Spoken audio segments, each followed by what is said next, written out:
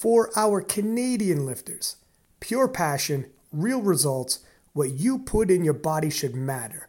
Pure Vita Labs PVL supplements are clean, tested, and approved, powering athletes for over 25 years. They also power the KOTL podcast. You could trust PVL. Use code KOTL15 for partnership pricing at PVL.com. Now let's get back to the show. What's it? Speaking of Okay, we got Penna, Turbo Tiff, and Leah, and it's six-pack Lapidat, and my man Arian Messi Kamesi. And holy shit, man. There's been a lot going on since we all last talked, huh? And we talk frequently. Yeah. Things are changing a lot and rapidly. So that's for some people it's good, for some others not as well. For others, doesn't change much. Exactly. Right in the middle. Exactly. Right. Yeah. But like in terms of before we get into the Arnold UK, and we'll get into that and the redemption and everything that's going on around all this, and then the redemption story is still to come for yourself. So we'll get into that in a sec. But I wanted to get all your guys' opinions on the bench rule changes, because I'm trying to look at this timeline. Didn't you suggest like the same bench rule? More or less. Yeah, more or less. So how did you know this is coming out? Is this coincidence? Did they see your video and Gaston? Did Gaston like your video? Well, I'm going to double back and see. I bet you he did. They probably shared it in his story. He's like, hey, you know what? The kid's talking some good truth right here. Yeah. So honest, no, I wasn't aware of any of that. And it's just that I thought that from the perspective of the goal isn't to ban the arch, it's to actually impose a minimal range of motion, because people don't care about like how arched your back looks. It's more so about do you get a good range of motion or not? Mm-hmm. And so that's what I thought, that all of the other rules that were proposed by other lifters, for me, they weren't bad rules, but they weren't rules that would tackle the main issue, which was minimal range of motion. Because you say, yeah, self lift off. Yeah, but man, there are a lot of people that have really, really high arches, and so really, really small range of motion that do self lift offs. Feet on the bench.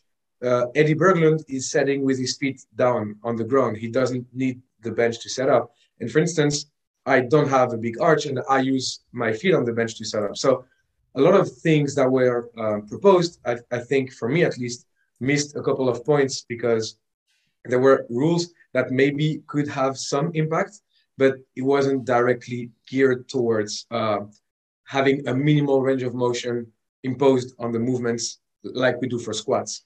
Mm-hmm. So that's why I thought this was a good idea. And it's funny to see how mixed the emotions are from lifters, coaches, referees, whatever, with the end result. Well, here's the thing. Okay. So I've seen a couple of people talking about it. I reposted something in King List of Stories where this one girl's like doing like a crazy arch.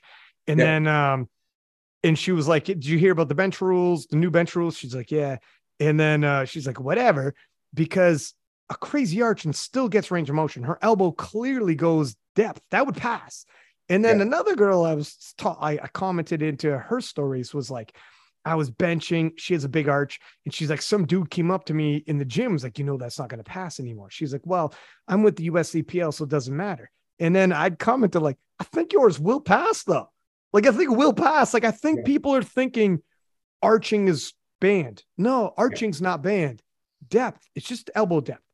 People are talking about arching, kind of like you said. It's like, it's not about the arch. And some people are saying like, it'll like this. I don't get. Like, if you watch sports like boxing, MMA, or even like American football or whatever, these are athletes in their primes in their 20s and 30s. We got some people saying now, I can't bench with my elbow going to 90 degrees because it hurts my shoulders. Even with an arch, you can't bench your elbow to 90 degrees. If you are in your 20s and 30s in your athletic prime and you were incapable of bench pressing to 90 degrees, I don't know what to tell you. Your body is fragile and it's not very impressive. If you were like, I am incapable of being able to do that without injury, what can I tell you, bro? Sports aren't your thing then. You know how crazy it is to hear that and be like, you're an athlete. What are you talking about? You know what I would answer to that? That's a rule in squats, and that's not an excuse for anybody. If you miss depth on squat, people like will make fun of you, right? Oh, his squat's high, whatever. But now all of a sudden, when it's depth for another lift, it's I can't hit depth. If somebody says I can't hit depth on squat, you're like, you have to find a way to do so. Otherwise, that lift won't be good for your next meet, right? Why it wouldn't be the case for bench? That's what I don't get. If we want to be hardcore powerlifters, like, yeah, you have to hit depth. It's your job as an athlete. It's the job of the coach to make sure the athlete is able to hit depth on squat. If we add an elbow depth on bench, like, how is it that different? Like, for instance, myself personally, I actually have issues from time to time hitting depth, and it's not an excuse. Whatever, I'm not built to hit depth easily, whatever. I have to find ways to actually make that happen in a meet or in training when it matters. So I think the same goes for bench. And maybe some of the benchers that have like an easy time squatting to depth will maybe understand some of the struggles that some other people could face, where maybe your body isn't like well made to be in certain positions, but the sport is, that's the standard. You have to hit it, otherwise it's not good for us. So it's just a new standard on that movement. And and people are like, yeah, man, you'll hurt your shoulders. Come on, dude. It's some people will only have to squat to bench 1 inch deeper, or maybe 2 inches deeper. So if 2 inches deeper crushes your shoulders, like you said, maybe there's something off, and probably benching to depth shouldn't be your main focus, right? Dude, you could arch so much still. Your shoulders, your shoulders can be in position. It will change maybe 1% of benches that we see in the IPF, maybe 2%, no more than that. Where I think a change could occur, it's probably with the setup, because right now, at least from January on, it will be forbidden to set up with your feet on the bench. And for instance, Tiff used that setup, I use that setup. So we actually will have to find ways around that. And there are not many, obviously. Feet they have to be on the ground, but that's, I think, will have the most impact rather than just the elbow depth. Yeah, I used my feet on the bench. I mean, it is what it is. Kafui was in the gym, and he's like texting me like, damn, man, that's the one that's going to get me, because Kafui doesn't have a big arch or nothing like that. Yeah. And I'm like, dude, this is going to level the playing field a little for you, I bet. Like, he's probably not, but on the flip side, he's like, I do use my feet, but he's messing around with it. And he's like, I'm starting to get it. It'll be a jump. It won't be that bad. It's definitely not that bad. It will probably make setting up feel different, but I don't see it as being like a huge cornerstone in terms of, maybe it will take a couple of weeks, 3 weeks, 4 weeks to get adapted to that, and then after that you're good to go. What do you think, Leah? What are your thoughts on all this? I'm gonna make it simple, Ryan. We have a sentence at the gym: when you're strong, doesn't matter.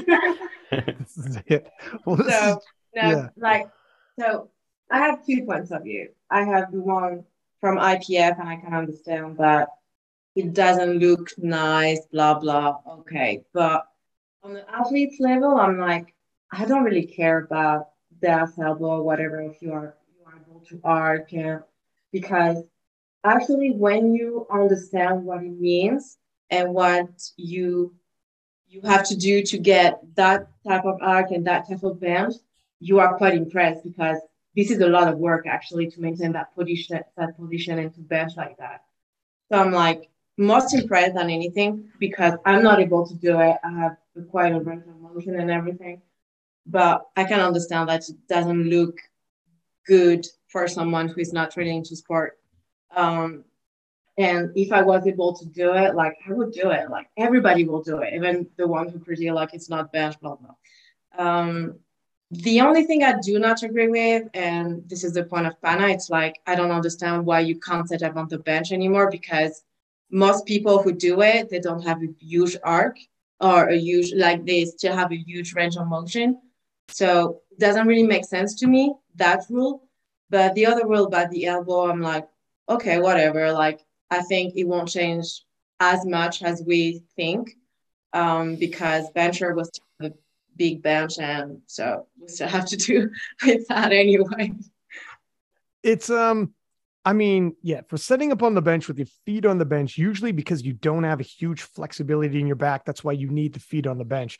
And usually the people with huge flexibility in the back don't need the feet on the bench. They put it on the ground. So that I agree. In terms of like the arch, I know as like athletes, you guys would probably, so I had this conversation with someone else on another podcast, but I've had a bunch, so I can't remember exactly which one, but they were essentially saying, like you were saying, Leah, where it's like, I don't care what someone else does. If I could do it, I would do it. But here's the thing, from like a sports standpoint, if you're like the IPF, you're like, look at, if we're on Eurosport or we're on like social media or anywhere as a viewer, just entertainment value alone, just like entertainment value, I can tell you as a commentator, when like if it's a sumo deadlift, Enna Horo's deadlift was like one of the best deadlifts, was like one of the best lifts of the world championships in the 83 kilo class. It was amazing. I was on my feet. The crowd was on their feet, and it was like, it's a sumo deadlift. Nobody cared. Everybody's like, oh my God. And it was like amazing. But never, ever has everyone gotten on their feet and been like, oh my God, when Eddie Berglund or Sean Noriega or one of these people do nobody does that for bench anyway. No, wow.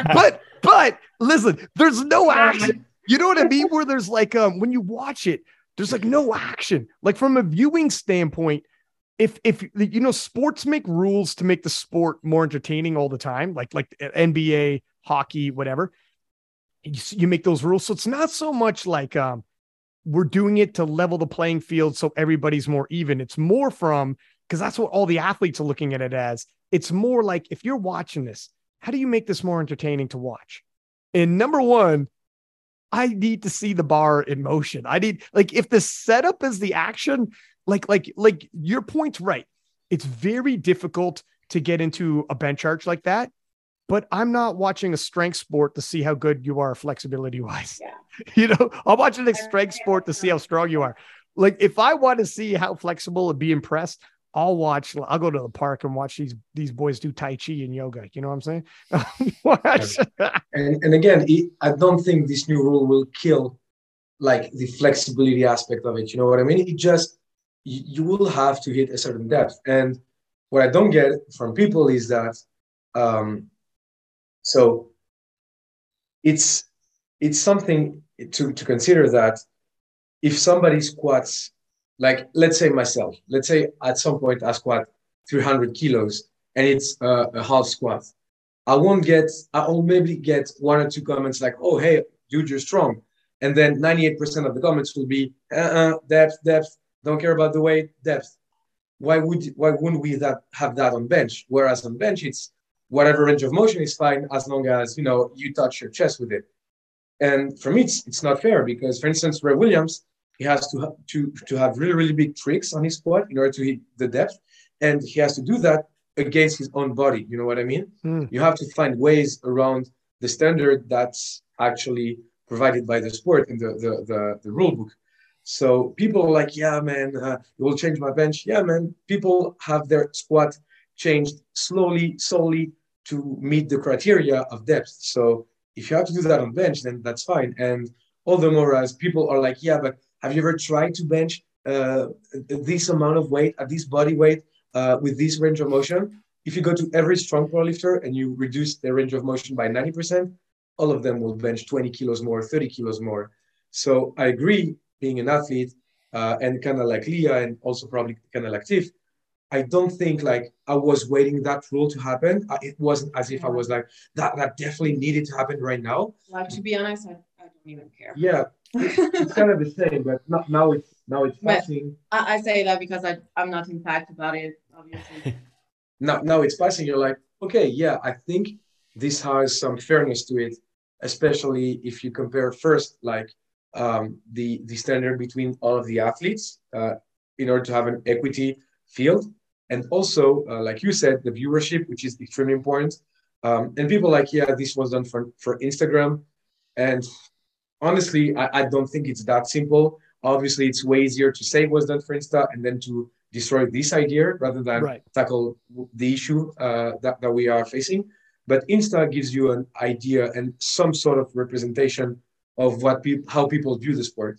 So it wasn't done for Insta, but sometimes Insta could allow, like let's say the IPF, to get a better grasp of how the average viewer, average gym goer views the sport. And yeah, the powerlifting arch. So honestly, I don't think the arch is the problem. I think the range of motion really extremely reduced is the problem. So, and again, the new rule won't destroy arches at all. It's just that some lifters, maybe 1%, 2% will have to actually find a way around it. Like, people forget sports is entertainment. People want to talk about, especially in the USAPL, which is ironic now, are like, how do we make our sport more entertaining? How do we make our sport how come it can't be like the NFL? How come it can't be like the NBA? How can we make it entertaining to watch? And you hear all this conversation from the USAPL talking like that. So when you actually look at it from, all right, what can we do to bench press to make it more entertaining? You need action. We just remove bench. Wow, you're not wrong. You're not wrong. I got the solution. But it's true. Like, you have to do something with the bench. And as soon as the rule change comes into play, everybody swings into the from the athlete standpoint. I don't care if it impacts me, doesn't, or whatever, which is from an athlete view. But if you look at it from the viewer view of just how do we make it more entertaining, you have to do something, right? It's got to be, and it's the easiest thing to do is to pick on that. And people don't necessarily lean into that and want to have that discussion for some reason. Like, it's an obvious, for instance, to your point, and they want to make it ridiculous. If your prerogative is, I want to make this rule sound ridiculous, what am I going to do? I'll say, you did this for Instagram. No, that sounds dumb, no, right? But in reality, if you want to grow the sport and you're like, what are ways we could grow the sport and make our sport more appealing to the masses? We're on Eurosport. We want to get on ESPN, TSN. We want people all over social media to like it so that when people see it, they're like, fuck, I want to get a part of this. That looks amazing. That's what we want. And how do we get bigger and bigger so that this happens? Well, if you're taking in data, you could take notes from Eurosport when they're like, look we get millions of viewers. Here's some questions we're having. You probably have some feedback like that, but in obvious feedback, immediate feedback is social media comments, like it or not. And people will automatically be like, that's dumb. You can't do something for social media. But if your whole point is to collect feedback from the general public, just to get an idea, how do we become more mainstream? And this is like the goal everyone wants, is to become more mainstream if possible. So as soon as the IPF's like, gotcha, let's talk about that. How do we do it? People who want to bash on the IPF already, and they don't want to understand, they don't want this to be a good idea, will be like, you're doing this for Instagram. That's dumb. It's like, man, the same people who will be like, we need change. We need to be more entertaining. We need to appeal to the masses. And as soon as you start making some changes and being like, look, here's some comments we've been getting and blah, blah, blah, we want more action. They act like this is the craziest shit in the world. How could you even think about this? This is insane. It's like, is it? And the whole reason is, like, as a fan, straight up fan, when I'm watching, I just want to see the bar go up and down and some weight to be shifted. That's the only action you could provide me in powerlifting. I don't care how impressive your arch is. I'm telling you right now, I'm like, I can go on YouTube and watch people do yoga and it's better. Or even if it's on par, that's not why I'm here, bro. Right? You know, the expression, I didn't come for this, bro. I came, And again, it's not as if arching is going to be banned, right? It's just that people with extreme arches will have to add some centimeters, some inches to their range of motion. Yeah. So it won't kill the sport. It will probably make it more interesting to watch. And also, but yeah, I understand that some issues will be lifted up with that because, for instance, refereeing, I think will be quite challenging to achieve, to be honest. But nothing impossible. And to begin with, if depth is a bad rule, why do we have it on squats? Yeah. Know what I mean? If it's a horrible rule, why do we have it on squats? People are like, yeah, but yeah, then it becomes controversial and everything. Everything is always controversial in sports in general. And that's actually what's making sports interesting, because if there is no controversy, then it's not interesting. Why is that interesting? Because I will disagree with you, you will disagree with me, we'll have that conversation back and forth. Maybe you'll find some people that will agree with you, that will disagree with me, same with me. And, the talks that we like. And the biggest shows in the US are all people talking shit about athletes, or protecting them, or defending them, or actually attacking them. And that's what's actually creating momentum and hype around it. So, not saying we need more controversial calls, but I think in a way it could be also good if you take care of the details that would allow for a good refereeing of that rule. Because where I get some of the concerns raised, it's definitely about the applicability of that rule, because the technicality for me would be to assess elbow depth and at the same time check for butts. I don't see how you could do both at the same time. But both at the same time don't happen at the same time. Think about this. Usually your butt raises after you start pressing. Yeah, I agree. Yeah. So you get elbow depth, the elbow's coming down, press. Yeah. And then you're looking at one, then you're looking at the other. Yeah, but then the angle to which the ref has to be seated, I think, plays a huge role and could be a factor to take into account. So, for instance, with the pictures they let in the rule book, it's extremely easy to assess depth because the picture is really, really perfectly taken. Now, if you were to be refereeing that from the other part of the bench, where the butt is actually, I think it would be a lot less clearer, because pecs would come in the way of the shoulder, maybe change the perception that you have and stuff like that. So I don't say it's impossible to ref. Being a national ref myself, I say obviously this will be something that refs will have to be accustomed to and get used to in order for it to be properly refereed and judged. Here's another thing, and then I'm going to get Tiff's ideas on this too. But so if you're new, everyone's talking like this right now. If you're brand new, walking into powerlifting, and there's two federations, one's got a depth rule on bench and one doesn't, and you see some crazy shit going down as you're investigating the two feds, brand new, and you're thinking about the only reason you're coming into powerlifting, obviously, is because you're into strength sports. It's the only reason why you're coming in. And I'm like, there's two federations. One of them, you have to have this bench. The other one, you could see whatever the hell kind of benches you want. Show up video of Sean Noriega. Which federation do you think I'm gonna choose? Yeah. Every time, doggy, every time from here on out. In terms of everyone now can have their opinions, and this is just now. In 2 years, 3 years, 4 years, 5 years, 6 years, 7 years time, as we move forward, and time flies, my friends.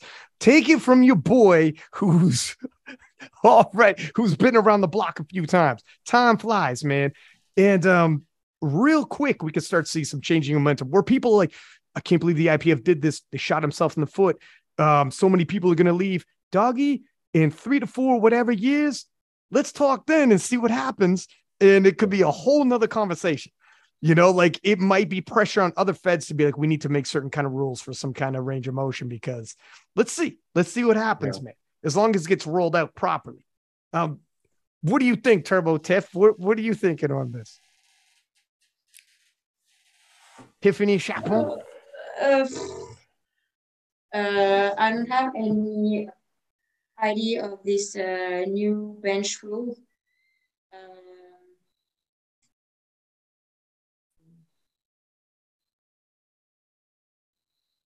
So as an athlete, she says we need to adapt to the rules. So whatever rule change, she's ready to adapt to. Cool. That's the killer mentality. That's the killer mentality, right? Short and sweet, man. That's what I expect. Even if they get rid of sumo deadlifts? No, that's too far. Panda, what if they get rid of sumo and it's only conventional? We tried conventional for a couple of blocks, and honestly, it wasn't that bad. So if it happens, then it happens, you know. This is where. So what do you guys think would, like? Do you think there's any kind of danger for that talk? Because that talk is not like in the IPF side, but in terms of online, everybody's like sumo next. And for me, I'm like, with the example I said with Enna, I'm like, man, Enna's deadlift was amazing and everybody loved it. So I don't know. The thing is, so like Leah said, to be honest, everybody does takes breaks during the bench events usually. Like if you go to regional events, maybe not at Worlds obviously, but if you go out to regional events or whatever, bench is the time everybody takes a break. Sometimes even the athletes, not pointing anyone, somebody I call it pose. Like break. It's my pose. It's her powerlifting break. Bench is her powerlifting break. Everyone does, man. Yeah. So the thing is. So it's so funny when we see myself at the Owls, like I'm so high and so focused in squat and deadlift, and in bench I'm smiling and everything. It's pathetic. Yeah. So, the thing with that is bench is already the most boring of the three lifts. I'm not saying it is boring, but to watch for the audience in general, you don't see any face. You just see a bar move, sometimes a couple of inches from the distance. It's not really entertaining to watch. And even as an athlete, but I'm one of the most passionate guys in the world with powerlifting, and that's the lift that I enjoy the less watching when I'm not competing or coaching or whatever.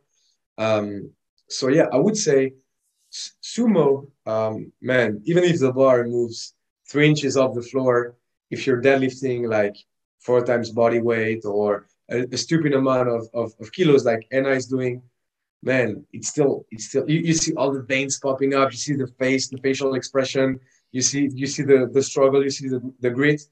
So honestly, okay, to a certain extent, I see the point because sumo can sometimes lead to those extreme short range of motions, exactly like arches are. But in a way, there are some counter effects to those extreme ranges of motion because you still have to lock your knees out, you still have to lock your hips out, you still have to hold the bar for a certain amount of time for the referee to assess lockout.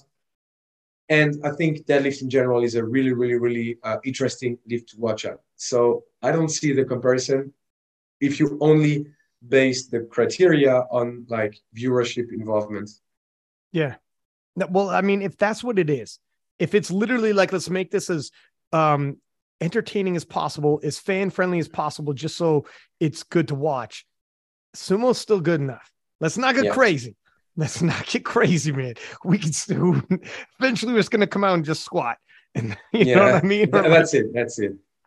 Or just do bicep curls, because you see all of the biceps popping up and everything. Eventually, it's interesting to watch. Eventually, it's gonna be bodybuilding. You have to be 3% body fat, and it's like, what the fuck? People are putting on spray tan and the whole nine. It's like, what is happening right now? But yeah. So, anyways, all right, let's move on to because I thought it was interesting that they had adapted pretty similar to the rule you were saying, minus the feet on the bench situation. But so I was like, me and Arian were like talking, like, did Penna know something, or did they just see Penna and be like, all right, okay? No, and at first I was a little bothered about it because I was seeing so many negative feedbacks, especially from the community. Like outside of the community, everybody was kind of seeing my point, but inside the community, I saw a lot of, I don't want to say backlash because nobody came at me or whatever, but usually people were like, oh, that's a dumb idea. And I was like, oh, really? Is that dumb? And I wasn't really seeing why. but you know how I am. As long as you don't come up directly to me, then that's fine. You know, everybody is free to have his own ideas and opinions. But for me, the point was really more range of motion. Why not tackle directly the range of motion and leave like the setup and lift off or grip with whatever. So it was a nice feeling to see that was the rule that the IPF opted for, and I was like, oh, I'm not that dumb after all, you know. Dog, in the future you could be like, listen, not for nothing, I posted this up. I was reposting your rule. People were talking about my rule, yada yada. A couple months later, that shit's in place. I'm not saying it was my rule, but I'm kind of saying I might have. I might get us. If we're in the Olympics, you're like, I got us in the Olympics, Playboy. That's all I want to say. That's all. Leah got to put that a chapter in her autobiography about how Penna literally got us. Got powerlifting into the Olympics. That's right. That's right. In freaking, I had another thought there I was going to say. I don't know if I can remember. Oh, well, anyways. Oh, yeah. And in terms of people being like, I posted, and some people were talking about how I was like, oh, it's interesting. Take a look at the comments on this post. And they're like, it was like a normal fitness page talking about the IPF has now changed the rules in terms of arches. And there's like hundreds of comments saying, finally. And people are like, yeah, but that's not powerlifters. That's just normal fitness people. Yeah. And I'm like, no shit.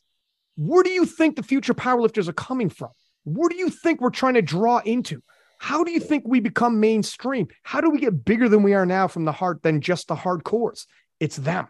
It's the fitness people, the CrossFit style, strongman style, 100%. Whatever, normal gym bro is. They're like, those are just gym bros and girls.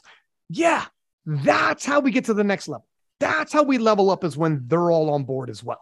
And if the feedback is that, like, that's how you become an entertainment sport beyond just participants. Right now, there's sports that the only people who watch is if you participate in the sport. The big sports, the mainstream sports, are sports that you watch even if you don't participate. How do we cross that bridge? We have to start doing things like this. So when people say you're talking to people who are into weightlifting, but they're not power lifters. Yes, that's kind of the point. When you want it viewership wise, entertainment wise, people are not getting that one part. And we'll see in the future, my man.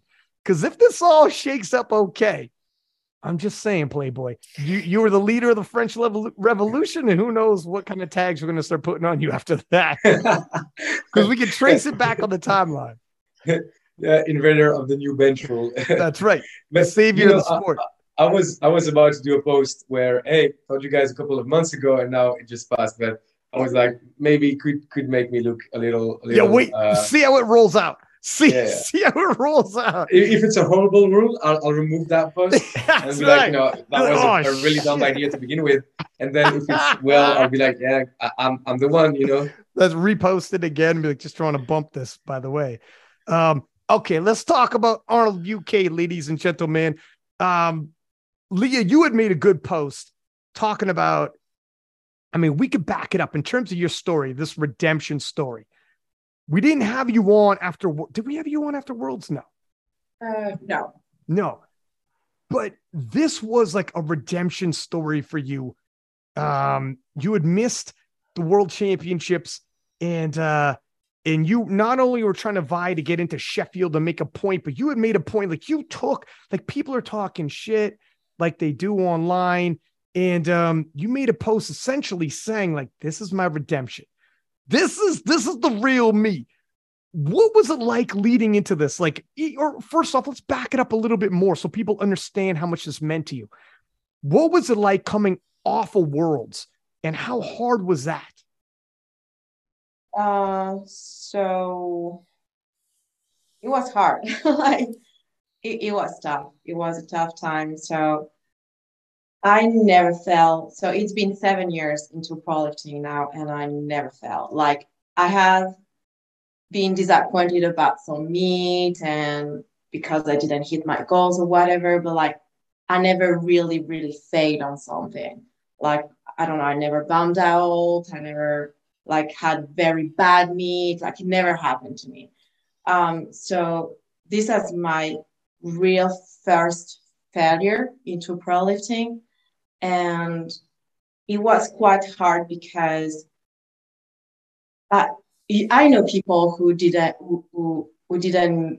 do make weight, but nobody really talk about it because they are not like high profile athletes. So it's not only I miss weight, it's like I miss weight in front of everyone, in front of all the community. So it was two things that I have to deal with. It's like me as an athlete is not competing and like have to deal with my own failure, and after like to deal with all the people talking about it and reaching out, and like I had a lot of support, but I have a lot of people talking shit too to deal with. So after what happened, I did cut my social media. I went to USA with my boyfriend and everything, and it has been tough. Like I won't say like I make a depression, but almost. And what helped me is obviously my boyfriend, but also my friends that support me and Pana, because Pana is the one who got me to sign up for the Arnold. I think if he didn't push me to do it, I wouldn't have done it.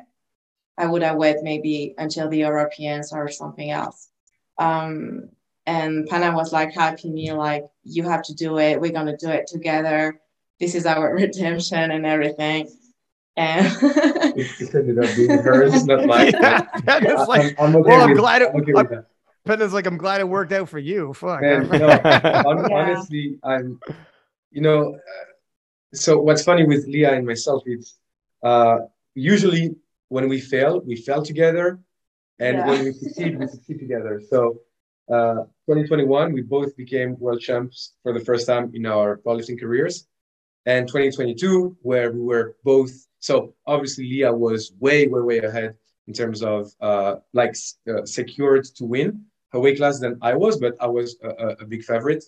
And we both came short for various reasons, but we both came short. So I was like, I decided personally to have my redemption on the Arnold, and I told Leah.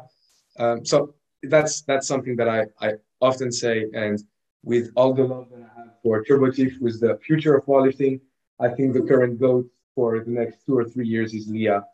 And for me, it's not even, so I don't want to say it's not even close, because obviously it's close. Like, for instance, Carola at the Arnold was extremely strong and really close to Leah. But for me, Leah really shaped female powerlifting in general, I would say, not only in France, I think in the world. And I think I don't see any other athlete having the impact on the sport that she has.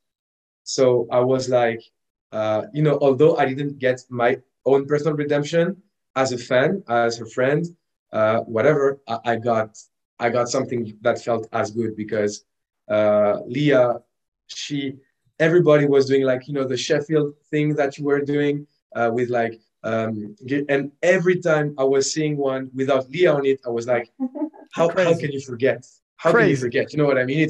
It's for me, it's dumb. Like, if you wrote something like that and you didn't write Leah's name, you don't know anything about powerlifting, period. Like, I don't like to make statements like that, but at some point you have to speak the truth.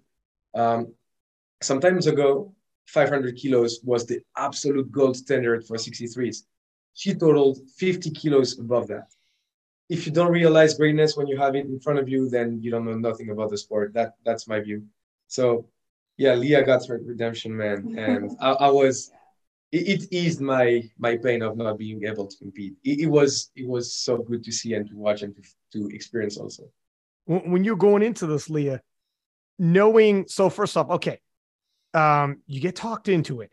And I, like, obviously, spoiler alert, it was a good idea, right? But going into it, though, at first I didn't think that. Right. So let's talk about that for a minute. That's what I want to talk about, because we talk like in DMs from time to time and catch up. And you had mentioned like, you weren't in it yet. You weren't totally in it yet. And it was tough. Like, people might not understand in terms of the pressure. You had alluded to your high profile athlete, fucking very high profile. Like, when you missed weight, I remember telling you, like, it was Gaston who told me you missed weight. Like the president, to your point, if you're ranked 15th coming into the world championships, Gaston's probably not coming over to Six Pack Lapidat being like, fucking, did you hear Joe, whoever the fuck from Ireland missed weight? I'm like, no, but cool.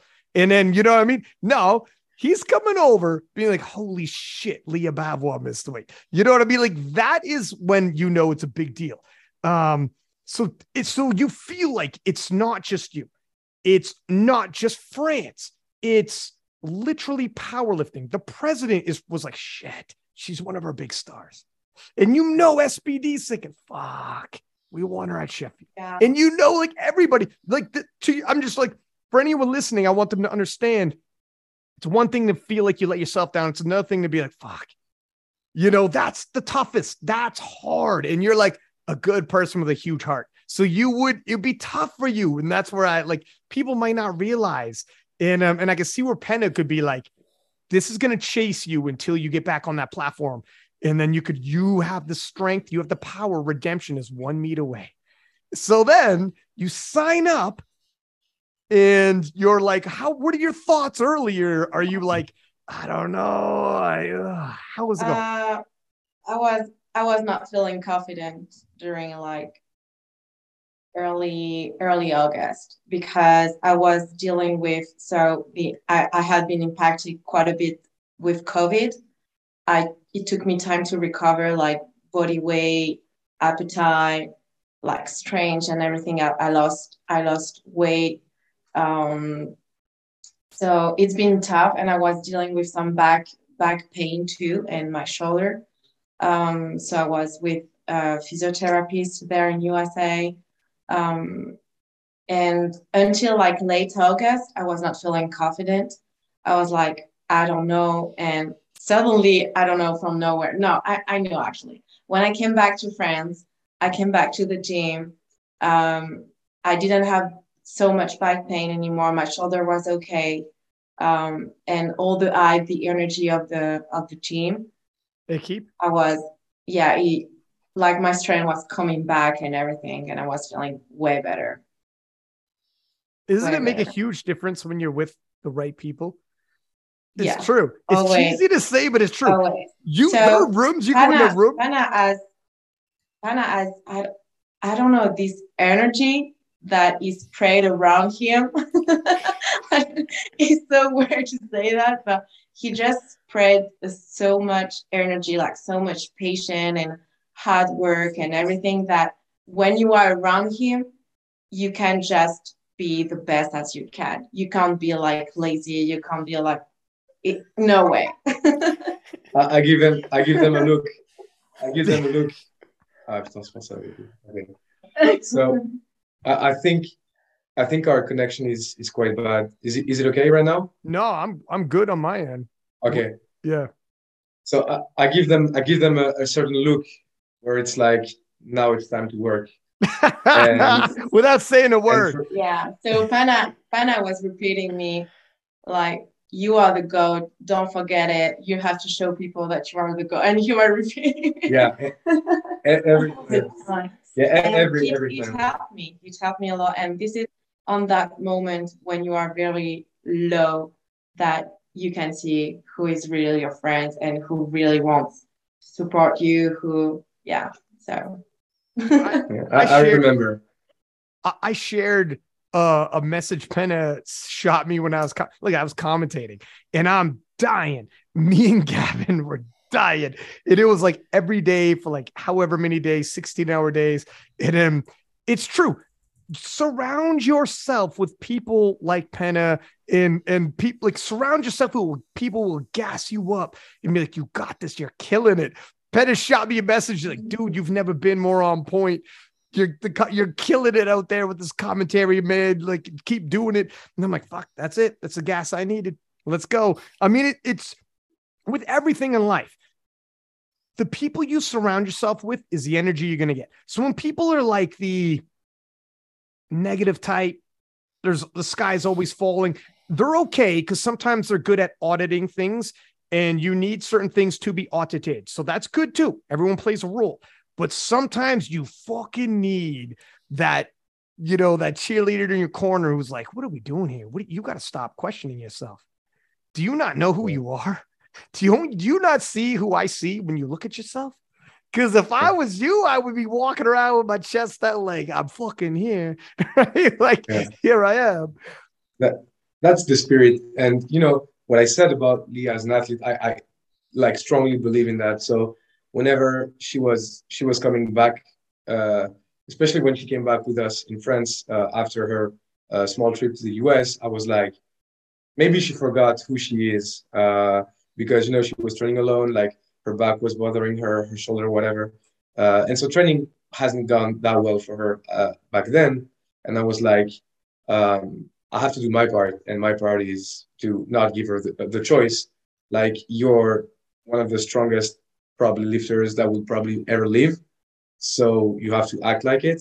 And in a way, it's also, she has to lead the way for French sports, female sports, but also the sport in general, I think. And if she wouldn't have been that strong, that talented, that gifted, that also work her, because she works like crazy. People probably don't realize it, but she pretends she's lazy, but with the work that she does, she does the job and just says, I don't want to do it, but she does it anyway, So I'm like, you have to show it to everybody. And I remember, like, before every big squat, big deadlift, whatever, and even at the Arnold's, I was screaming off the top of my lungs, like, you're the GOAT, show them. They forgot. Some of them forgot. Just remember them, who you are, and make them regret the decision, for instance, not put your name on the Sheffield list, because if you tell me one person has to go there, male, female, you name it, there's one name I have to give. Only one. Dog, listen, you know how crazy this is? Look at Sheffield is based off of world records. You will have 2 weight classes, and it's Leah Bavois and then Leah Bavois. Yeah. How are you going to have an event? You know how silly it'd be as the commentator, where I'm like, and they're going for Leah Bavois' record. And that's how the whole competition for the 63s is based, is if you could beat Leah Bavois' record. And then next up, the 69s, and they're going for Leah Bavois' record. And that's the whole competition is based if you could beat Leah Bavois' record. Oh, and by the way, Leah Bavois wasn't invited. People would be like, well, where the fuck is Leah Bavois? Because this is all I'm hearing about is, like, how are you going to keep, it would be so hard to commentate it and get around that big elephant in the room, which is like the whole competition is based off of Leah now without Leah being here. It's a very awkward, that's a very awkward moment. So, SPD's telling themselves, please, we got to figure this out. Leah's got to do this. Because if she's not there, how do we work this out? It's tough, man. And now Leah's got 2 world records in the 2 weight classes, as well as the highest dots, as well as the highest good lift points. And it's like, all right, like, this is it. Well, actually, okay. Before we get to after the Arnold and how it all felt, let's actually, you know what? Before we go to Turbo Tiff, I want to ask you about one story, which I love. Remember at the silent worker meet? This is like a little preamble. This is Penna again, where he was like, you got to get in there, silent worker. And you're like, nah, too soon. Like, nah, you got to get in there. And then you were selling your, like, pastries. It was Leah's Kitchen, which was fucking adorable, by the way. Leah's Kitchen. And I had some of it. It was amazing. You had like protein, Reese's peanut butter cups and stuff I was getting fed. And then at some point you were like, told Penna, was it Penna's mom who was working with you? Yeah. And was it Penna's grandma too? No. Who's the old lady? There was a lady who was like 90. So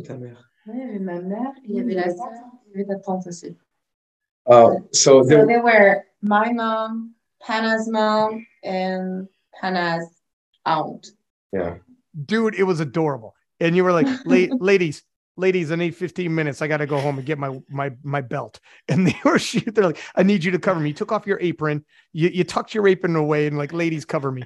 And you went and out and started, and you came out for the deadlifts, and Penna's like, make a show, my man. And I like hopped up on the table. Ladies and gentlemen, how the frig? So how did this happen? Were you just watching? You're like, no, I got to get in there.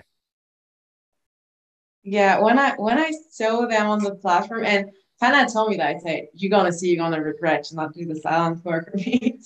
I don't think I would have been capable to do a full meet because like the way I was with COVID and stuff. But just to get in the stage, just for the deadlift was amazing. It was amazing. And I had to taste bag of my passion too, because this is what happened afterwards. Like I totally lost my passion and my kind of fire for powerlifting. It just shut down. And to be on the platform with them just for deadlift, it makes me happy, like pure happiness. It was. And I don't want to blow that away, but honestly, I feel extremely bad for not recording when you announced that Leah was gonna do the deadlifts, because man, I get goosebumps just remembering it. It was honestly, you talk about Anna Holrose deadlift at Worlds. Tell me it wasn't the same energy in the room. It was crazy. Not the same, not the same way, but in comparison, it was the same energy. Everybody lost their mind. Everybody was, oh, the girl is competing. She's just deadlifting. And that was like a mini surprise. It wasn't planned at all. It's just her inner, beginner powerlifter was like, oh, I need to live this. And that's one of the main reasons why I usually encourage people to compete whenever they feel ready and not whenever they hit a certain level or numbers, because man, the emotions that you get from the crowd when the crowd is involved as an athlete, it's something like, it's so precious. It's just an insane feeling to, and when you got Ryan Sixpack Lapadat coming to actually fire this up even more, and you got the GOAT deciding to deadlift out of the blue while not having done the squats and the bench. It was honestly, I think it was one of my favorite powerlifting moments from like all time from my life. This was just something amazing to witness and to live. I don't know what was captured on the stream, but I've never in my life been in a situation where like the competition is already going. And then you coming up and said, like, you got to build this, brother, like make it big. And Leah's like in the background and the crowd doesn't know. And when it comes time, and her name's not on the scoreboard yet, people are like, what the fuck? Yeah. And I hop up on a table and I got the microphone and the crowd's like looking over like, what the Keska fuck? And I go, ladies and gentlemen, and I got like, I need to make a special announcement. Leah Bavois has entered the competition. And everyone's like, and I go, ladies, the queen is back. And all of a sudden, when Leah comes out, and she like, as soon as she hit the platform and the look on Leah's face, she was like, let's fuck, it's go time. It's Leah Bavois all over again. The crowd goes crazy. And then she smokes that deadlift, struts off, and I go, long live the queen. And everyone's like, oh, it's a moment. It was like, and we didn't even know she'd come out for second and thirds. Leah didn't even know. She's like, I'm coming out for seconds and thirds. After that, she was like, I don't know, maybe I just hit a deadlift and peace out. Nah, I'll be back. Let's do this again. And it was like, it was crazy how the crowd was so receptive. And like, I was getting chills doing it, seeing Leah in the wings and knowing the crowd didn't see her yet, but I could see her. And then seeing the crowd is all turned because I'm standing on a fucking table and they're turning like, what is this all about? And I'm like, oh, I got a secret I'm about to tell you guys. And I'm drawing it out to be dramatic. And then when Leah steps onto the platform, it was like, holy shit. And then you ran around the side. That was like the most hyped opening deadlift you're ever going to see.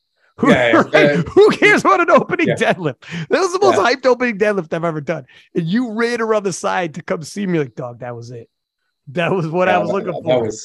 I really regret not filming it from the like behind on the side. There was some place that we could chat. I regret so much not. It's okay. That moment's ours. That moment's just ours. Yeah. They can't have it. No one else can have it, man.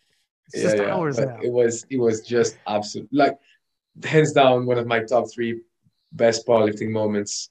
And I wasn't the one competing, just living it so I was competing, but not the one doing the lift. Just Yeah. to live that moment, and because obviously I knew what was at stake for Leah, because I knew the emotional state and the overall state that she was in at that time, and that's why I actually was. So when she was when we were all training for the Salomon Care event, she was at the gym training with us. I think it was before she went to the US. So she was training with us, but she was still a little down from Worlds. And for a whole week, I was like, just come do one squat, one bench, one deadlift, and then we're all good. And then I was like, no, you have to come, you have to come. And then at some point, I saw. You can hear us? Yeah. Yeah. Okay. So at some point, I saw a little sparkle, a little fire light in her eyes, and I was like, okay, I can get her. I can get her to You come do something. Like I saw something. Yeah. I saw something. It's that look, right? And because at first she was like, nah, and then she was like, no, but her eyes there's a hesitation yes. to say no. yeah. Nah. And her eyes were saying yes. So then, I didn't want to bother her with that, because I knew that this was emotional for her. Because when you have to come back after a rough time, whether it be a hard meet, you bumped out on squat, you didn't make weight, you had the worst day of your life, 309, whatever. It's hard to get back on the platform, and it can be stressful, especially when you're a really, really high profile athlete, and everybody look at what you're doing, how you're doing it, everybody's judging, everybody's doing, everybody has opinions on how you should do things, how you should not do things, and etc.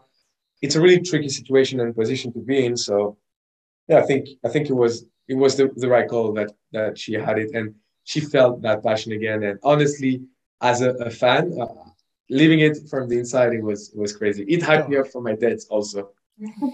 Dog, it was perfect. Everything worked out exactly perfect. And let me say, so when I left France, and I remember Leah left like a week after me to go to US. I remember I was just there for like a few days, and I was like, Leah, I don't know how you're going to leave those people. I don't know how you're going to leave. I remember messaging Leah being like, and Leah was like, yeah, I'll be sad. But, and Leah was probably like, excited to hang out with Ben and whatever. But I remember saying there's something special going on. I told everybody when I talk about France and Paris and the whole, what's going on, trust me, the energy that was there, the people that were there, it's not like other places. It's different, man. I was like, I remember messaging Leah, I don't know how you're gonna miss. Are you gonna miss working out with those guys? I miss them for sure. Well, yeah. After we talk almost every day too. So. Oh, did you guys? Okay, yeah. Well, I mean, that's good. We do. It's not quite like being there for those training sessions or whatever. Yeah, it's different. I remember too something else. And I was talking to Leah about it one time. One of the nights, at the end, Leah was driving me home. And I was like, yo, in France, Turbo Tiff was a heck of a lot more comfortable because obviously she's talking French, right? And at Worlds, when I was at Worlds, you take for granted everybody speaks English. I could just walk up to a crowd of people. I know exactly what's going on in the conversation. I could jump in whenever I want. I hear a story. I'm like, oh shit, I remember that. And then I was like, when I was in France, I can't. I could just be standing around and I got no idea what everybody's saying. And then all of a sudden I seen how comfortable Turbo Tiff was. And I was like, yo, Turbo Tiff's got personality, man. She's spicy. She's a little spicy competitor, right? And I remember telling Leah, I was in the back and I forget what I was saying, but I was saying something and everybody's got jobs to do. And Turbo Tiff was talking and everyone started laughing.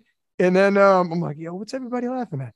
And then Turbo Tiff would say something else, and everyone started laughing. Like, oh shit, Turbo Tiff's making fun of me right now. I was like, oh damn, Turbo Tiff's styling on me. She's a spicy contender. And then when I was getting a drive home from Leah, she's like, oh yeah, Turbo Tiff's spicy, man. It was cool to see people in their environment. We kind of are like that between ourselves. So we have that trash talk culture. Where we usually don't trash talk other people because we don't know how they're going to get it, and if they'll understand that it's not in a mean-spirited way, whatever. But between ourselves, we are really, really spicy, and we'll come with, you know, some jokes to have at some point. And yeah, and Leah is the biggest bully of us all. What? Leah? Yeah, she is. But she's the strongest one of us all. So in a way, that's hard to battle, right? Bully. But yeah, she's the biggest bully of us all. Well, I love those videos of that one. Who was it that kept sleeping and Lee would roll up on him? That's it was the same dude every time. She's like as soon as she sees, she's like, give me an ammonia real quick. Because he comes from like when he comes to training with us, he lives like almost 3 hours away from where we train. So when he comes to train, he actually left really early, trained, and it's really late, and so he sleeps a couple of hours before heading back home because it's like 3 hours journey to come to train with us. So usually that's when Leah will get him whenever he's at his weakest. And that's always funny to watch. She's like, I'm about to bully this dude. Give me this ammonia. She bullies everybody, but that's fine. So how was I'm gonna ask Turbo Tiff about, first off, like coming into the Arnold. Oh, there she is. What was your goals, Turbo Tiff? Because you didn't want to break records or anything, right? So what were you thinking here? Because you competed at Worlds, then Silent Worker, then Arnold UK, so you're competing a lot. Yeah. Well, for the Arnold, I don't was in the same situation like Pana or Leah because I have not any redemption. Yeah, that's true. That's fair. That's fair. It should be twice. But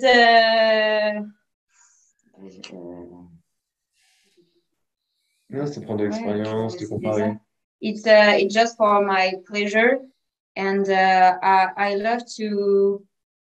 Je sais pas comment on dit. Genre monter sur la plateforme.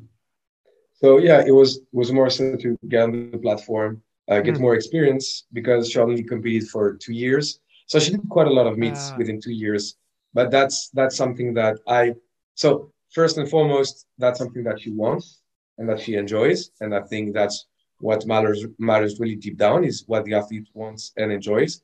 But also that's something that I pushed her into doing in a way, because I think the more competitions she will do, and especially those really high meets when you're on the same group and platform as Leah, Carola, like Joy, who also broke the 57 kg world record, you know, like when you're with the best female lifters of all time, and you're only 2 years into the sport, you're getting a lot of experience. And we're actually extremely happy that she did it, because I think that's probably one of Tiff's meets where she learned the most on herself, and how to deal with some setbacks, because the meet didn't go as planned 100%, but from my perspective, she handled it like a champ. So I think this was a really a high educational meet for her and for us for our work together. It's for 100% a good idea. You only been competing 2 years, and it's international judges. International, so like little things like the first world championships were like, you got to put your hair back. Do figure that out. Yeah. So like later on, when it's Sheffield, by the time Sheffield rolls around and things are going to be crazy for Sheffield, if you've gone to so many big competitions, you're more ready. You've seen more things, right? You're ready. You've seen it all. And this time was like the squat, you had to be more upright, right? Was one of the calls. Stuff like that. Let's figure this out now, not at Sheffield. You don't want to deal with that at Sheffield. Let's figure this out at the Arnold UK, right? And also, people don't realize, but Tiff got actually really thrown away by the environment in which she was lifting in, because so for somebody that doesn't know, the Arnold is like this huge, like absolutely immense warehouse where you have thousands of noises going on at the same time. So when you're like, for instance, you're looking for a calm spot or place, there's none. You have extremely loud music hitting all the time, always. So you feel the the vibrations in your chest and your heart all the time. And so Tiff actually got thrown away by that at first when we were warming up because she wasn't used to that. So I think that was really good because she got experience from that. Like you said, I think it's her first ever squat. That's like a completed squat, but that was called by the refs. Je pense que t'as jamais eu un lift. Genre sur un lift que t'as réussi. Non, jamais. Yeah, it's her first ever squat that she makes, and that gets a no lift. It happened on bench as well, and for mistakes that didn't happen before. So, like you said, you can either have that happen at Sheffield, where the stake is the highest it's ever been ever, or you can actually get that experience from other places and be like, okay, I need to look up for that. We need to also make this better. We need to do that better, and so that's why I think it's one of the best meets Tiff ever done. Not necessarily because of results, but mostly because of her learning and us learning a lot of things from that experience. It was important. It was important. Like you can't buy experience, and she's only been doing this 2 years. You got to do it as many times as possible. And she's been doing this like already in 2 years. She's done 2 world championships. Arnold UK was international, Euros. Like, you know, she's got a lot of opportunities. It's crazy now to think that 425 kilos is like a bad day. Like that's insane. You know what I'm saying? Yeah. That is insane. Like if a year ago, like remember 2021? That was like a year ago. It was September. Yeah. Remember we were all in Sweden and Tiff won the world championships. Then in a year ago, Tiff, imagine I told you in 1 year, 425 kilos is going to be a bad day. And you're like, oh, fuck. Like that, you weren't even 400 yet.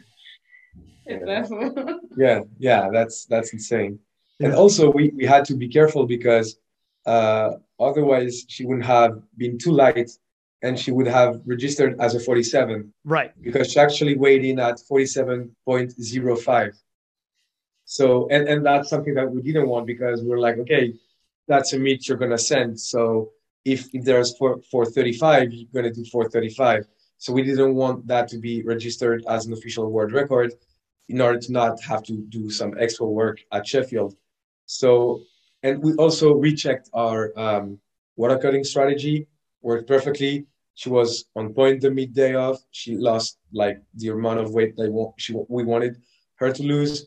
So, you know, and like you said, 425 is a bad meet for her now. So it just shows the standard to which you hold herself accountable and also to which I hold herself accountable in a way. So yeah, it was and also I think that's the first time I got that emotional with Tiff lifts because so she wasn't, the day didn't start that well on squats because her second squat was an absolute grinder, like maybe 5-6 seconds to complete. And it got highlighted for basically not being up wide enough at the end of the lift. So refs deemed that her hips weren't fully locked at the end. So we had to retake that. And we were like, okay, you kind of emptied the tank on that second attempt. So I went to her and you know, she was really, really upset about it because it was the first time ever one of her squats got overturned. And, you know, at that time, it's really easy to throw it away and be like, oh, yeah, the rest. And that's not what she did. She was like, oh, what was the mistake? So I went to the jury, got the mistake, learned from the jury, talked to her about it. And I was like, okay, what do we do? You don't have nothing to prove to anyone. If you think you've emptied the tank, let's keep it for bench and deads. If you think you can make it happen, then we're going. And she was like, yeah, it's not, I think. I'm going to make it happen. And I told her, you know, champions aren't the ones that always succeed. It's you take a hard hit on the chin and you have to get back up. And honestly, when she hit that third squat, I lost my shit. Like I'm glad I'm not on the part of the stage where I get seen on the live stream replay because man, I don't think I've yelled that much and that hard being coaching someone, you know, on the stage, I went crazy because I was so happy to see her face adversity, overcome that, and get those 3 white lights after an absolute grinder on the second squat. And she was, I think, it was also a really empowering moment for her to see what she's really capable of doing. When the video, she shared the one video, and you could see you guys before she went out for that third squat, and it looked intense, man. Like it looked intense. You were like, all you guys, it was a different feel for sure. And this is again for like sports in terms of like building character. Like when the big moments happen, the World Championship, Sheffield, you miss a squat, now you know you can come back. And the third one can even move better. Here's another thing you learn in sports. It doesn't always get worse. Sometimes it gets better. Like the second one's a grinder, and you're like, if that's a grinder, how the fuck am I going to feel after I just grind it out, emptied the tank, and I got to do it again? Sometimes it moves even better and I don't know why, but it just does.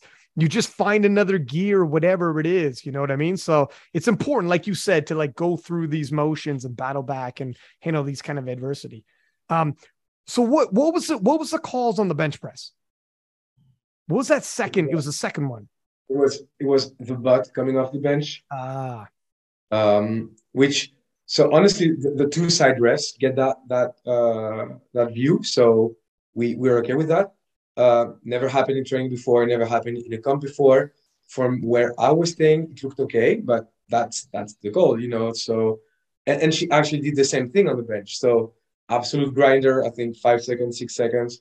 Retook that, but this time it was a little bad this time. Yeah. In the deadlifts, let me pull this up. How did the deadlifts go? Was it a 3 for 3? No. My grip is not good. Okay. Good. So you ended. Sorry, go ahead. But she pulled on 175, locked it out, and she was like 1/2 second from getting the down command with 175. Right. Yeah. So things look good. In 172.5, is that the junior world record? Did she take that back from because the Canadian took her junior world record deadlift at the junior world championships? Because she competed as a 52. That's right. It would have been. Yeah, but she took the junior squat world record and junior total world record as a 52. Gotcha. Yeah, I keep forgetting she was like 0.5 over or 0.05. Which for people questioning themselves, this was like intended. We wanted her to purposely miss weight so that she wouldn't be able to register any record whatsoever, so that she could go all out. Because if she would have been to register as a 47 lifter, all of her lifts would have count as records like Leah's, and that's not what we wanted for this event. Right. Yeah, for sure. It'd be crazy to bump up Sheffield's. You know, when Sheffield rolls around, they're like, shit, why did I do that? Especially like, I think they're paying out for like individual records as well. Yes. Yeah, as exactly, the total. Yeah. So it's going to be interesting. And then afterwards, so for yourself, Penna, leading into this, your numbers were absolutely getting crazy in training. And what was it that the injury that took you out eventually? Yeah. So, Basically, things were going well, and I got my bench back, which after 5 months of battling my clavicle sprain felt extremely good and rewarding, and everything was going great. And then I just did a dumb rookie mistake. I won't elaborate on that publicly because I don't want to throw shades away at anyone. But basically, I changed some parameters that I think you shouldn't change a week or 10 days before your meet. So it's, let's say, how can I say it? Like habits outside of the gym to take care of your body, whatever. So I did a dumb mistake based on that. I had some of those parameters changed, and I'm the only one responsible for that. So basically the very next day I go to train, and with 70 kilos, I do a couple of reps with 70 kilos on squats, and I feel my glutes really, really tight. And then all of a sudden, my back just blocks, completely shuts down on the fourth or fifth rep. With 70 kilos? Damn, man. 70 kilos. What were you doing outside the gym doing? Holy shit. I can't yeah, don't say. It's all good. Don't burn the source. I got you. But so but again, it's on my end. Nobody else's. I should have known better. I shouldn't have changed some big parameters this close to an event like that.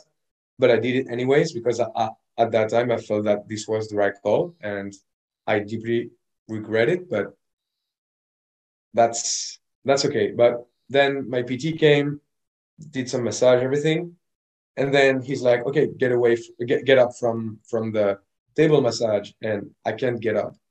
Like, it took me 15 minutes to get up from there, and I couldn't walk for the first 10-15 minutes. Oh man.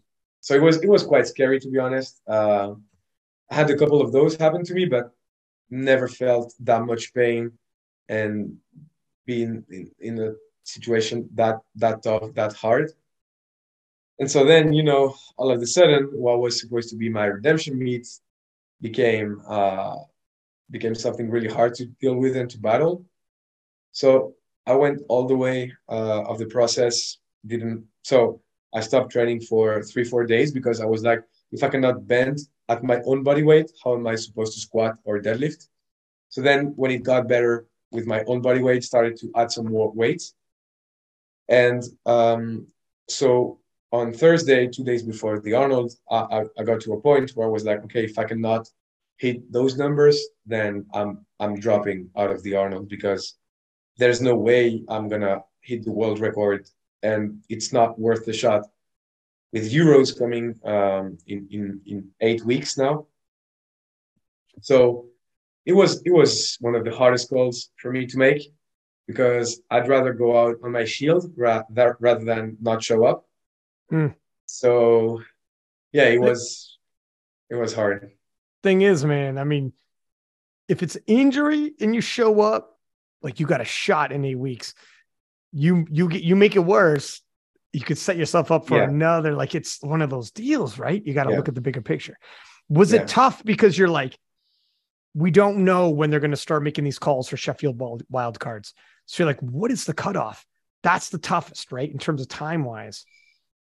Honestly, not really, because my view on that is quite simple. The best way to get to Sheffield is to win Worlds with a qualifying total. You do that, you're safe. You don't, you're not safe. So from the moment I didn't do that at Worlds, I knew I wasn't safe. And so I cannot have expectations when the rules were clearly established. You know what I mean? So I fell short, and obviously I'll do my absolute best to get to Sheffield, but if I don't, it's that I don't deserve it this year. And as an athlete, when you're the best, you get drafted or selected by the best teams. They pay you a lot of money. Whenever you get down a little, sometimes they'll cut your salary off. Sometimes they'll send you to another team. That's sports, man. It's performance. So if I don't get to Sheffield this year, it's that I don't deserve it from a performance perspective. And if I don't, then I need to work harder. And if I do, then it's because my work would have been sufficient to get me there. So honestly, the hardest part wasn't that. The hardest part was more so kind of like Leah in a way. I knew that people were expecting something out of me, and I just wasn't able to deliver that. And also, all the more as some people will view my training style as extreme, and they will, use the fact that I tweaked my back to be like, oh, Pana is doing whatever, and it's not working and whatever.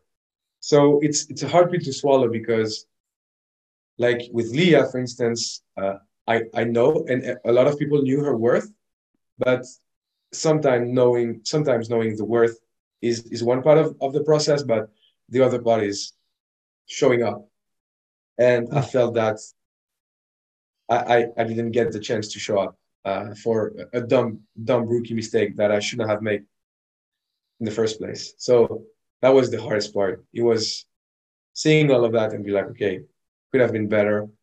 But yeah, that's another tough pill I'll have to swallow. And you know, it feels bad right now. And I was really down for a couple of days. But first, those ladies' performances eased my heart a little bit. So that was nice.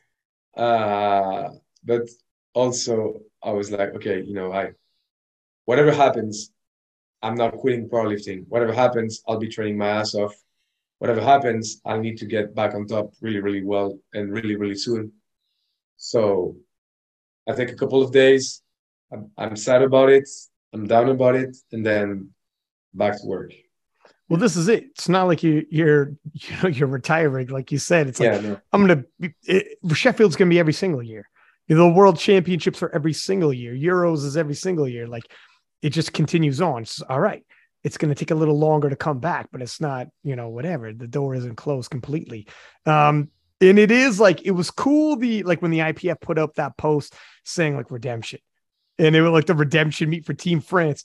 Like, we got more redemption meets, man. It's a bigger comeback now. It's almost like we set a trend in France, and we see more and more of those like redemption. And in a way, I feel that that's expected as a powerlifter, because you set expectations for yourself, and we don't hit those, you're like redemption. So for instance, Coco also had his redemption meet at Worlds. Leah just got hers. I want to get mine. So just like the low bar squad is becoming the French squad. That's right. The low bar squad is the French squad. To a certain extent, I think redemption could be the main keyword for Team France soon enough. And Triple Tiff isn't losing, so she doesn't have any redemption going on. What's her story angle?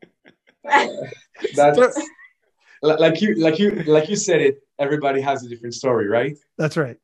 Right. Her own is, at least for now, is just success, and I hope and I wish her not to have to go the route of redemption, because it's not an easy one to go through. But I know if at some point she has to, I know that she'll get that through. But I hope this never comes, and if it comes, the latest the better, I think. Who would Tiff? Who would you like to come to Sheffield? Is there somebody that you think should come to Sheffield that you'd like to see to compete against as a competitor? Qu'est-ce que j'aimerais voir moi? Ouais, en tant que contre qui toi t'aimerais faire une compète? Lia. Oh, Leah? That's probably, you know what? So I'm not, no lie. I was starting to think, and I'm glad she said it.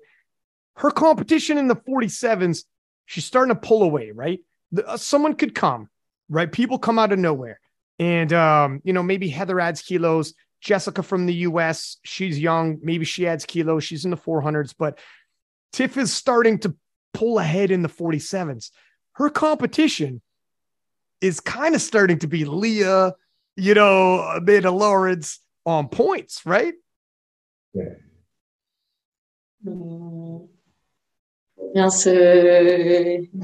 Faut bien aller chercher les meilleurs. Justement. Qu'est-ce que t'en penses vis-à-vis de ça? Du fait d'aller chercher les meilleurs? T'es contre actuellement les meilleurs athlètes de l'histoire sur les de l'histoire. De l'histoire du sport. J'ai même pas les mots. So she said that she, because she comes from boxing, I think she has this spirit and energy where she has to go against someone, right? And she never shies away from a competition, and she's really happy, and she says that she can't find words to describe how it feels to have to go against Leah, Amanda, those top athletes. So Leah is on the list. Of course. Well, It's crazy because she's only competing 2 years and was the best lifter at the World Championships. Yeah. So she's already. And you know what's funny is a lot of lifters and people would have take all of the credit for themselves. Like, yeah, I'm the best lifter at Worlds. I'm the best lifter in 2022, whatever. And whenever you ask Tiff about it, she's like, yeah, Leah wasn't here. That's normal. Really? Wow. Yeah. I would have been like, yeah. Oui, mais non, ça l'est pas, tu vois. And so just her answer shows that she isn't avoiding competition. She wants to confront herself to the best of the best. And so everybody, whenever, sometimes in order to boost her ego up, sometimes I'll go, hey, best lifter in the world, how are you today? And when I say that and someone is around and like, oh, Tiff is the best lifter in the world, and I go, yeah, she's the best in 2022, and she will be like, yeah, Leah wasn't here, so that doesn't count. Well, I guess we could sort this out soon enough. You guys will be competing again. Will you guys all be at Euros? No. Breaking news. Oh, okay, breaking news. No, I'm thinking about it, and I don't think I will compete at Europeans. I mean, you already redeemed yourself, right? So, for many reasons. First, it's been 7 years, and I never took a break. Like, never. Like, even when I go on holidays, I still train. And I'm still going on the prep like 7 years. And I really, after everything that's happened this year, like, because not only in powerlifting, like also in my personal life, I need to breathe. I need to break. So I think I will just let me this end of the year to take care of myself, and we have some business going on and everything. I have a lot of work to do, and go back on the prep for 2023 personally. But Pana needs his redemption, so of course he's going to do European. Are you like after the Arnold? I got another question for Leah. Are you so after the Arnold, you got your redemption, and you hit it's 556.5. Yeah, you had your 556.5. Yeah. And you not only had a personal redemption on your side and here's another thing that we didn't talk about earlier, but you didn't have to weigh in 63 kilo, but you were like, I'm weighing 63 kilo, but you could have you could have done whatever. 62.6. You could have weighed whatever you wanted. And a lot of people right after Worlds happened were like, maybe you should go 69 kilo. Is this going to be an issue, or is it going to hurt your strength to cut, whatever? And this was something that at what point was it right away, or did it take time? Did you decide, no, you know what? I'm going 63 and I'm going to prove I can make 63 and not only be the same old me as 63, but obviously you end up breaking the world record, etc. Was it like important for you to be like, we're good at 63? It was it was a major factor. Like, I needed to be at 63 because I didn't make weight afterwards. And the goal was, well, my weight class was 63. So I didn't want to avoid a weight cut. I didn't want to avoid like, oh, I just go 69 because it's just easier. It makes things easier. I needed that challenge for myself. So this is why I did cut at 63. And it was not that hard because my body weight was around 64, 65 and almost more around 64 kilos. So I just cut like 1 kilo and 400 grams. So yeah, it was not that bad actually. And we could like put to bed any of the talk, like for instance, like people, well, first off, if you were ever going to move up, you don't want to move up like that. That's not how you leave the 63s. Yes, exactly. I wanted to make a statement. Like, I wanted to make something huge before I just leave 63 weight class for good. And even now, like, I can picture myself going slowly to 69. Even if I don't really think I will be a full 69 lifter, I will just stay around my normal body weight. But I feel like I still have some stuff to do at 63 weight class. Well, sorry, go ahead.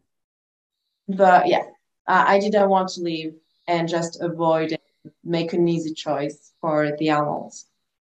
Well, here's the other side of it. And this is another thing that had to happen, and it happened. You had to clash one more time with Carola Garra. And she it had to happen, right? That's where people like move up to 69. I got you. And there are good people in 69.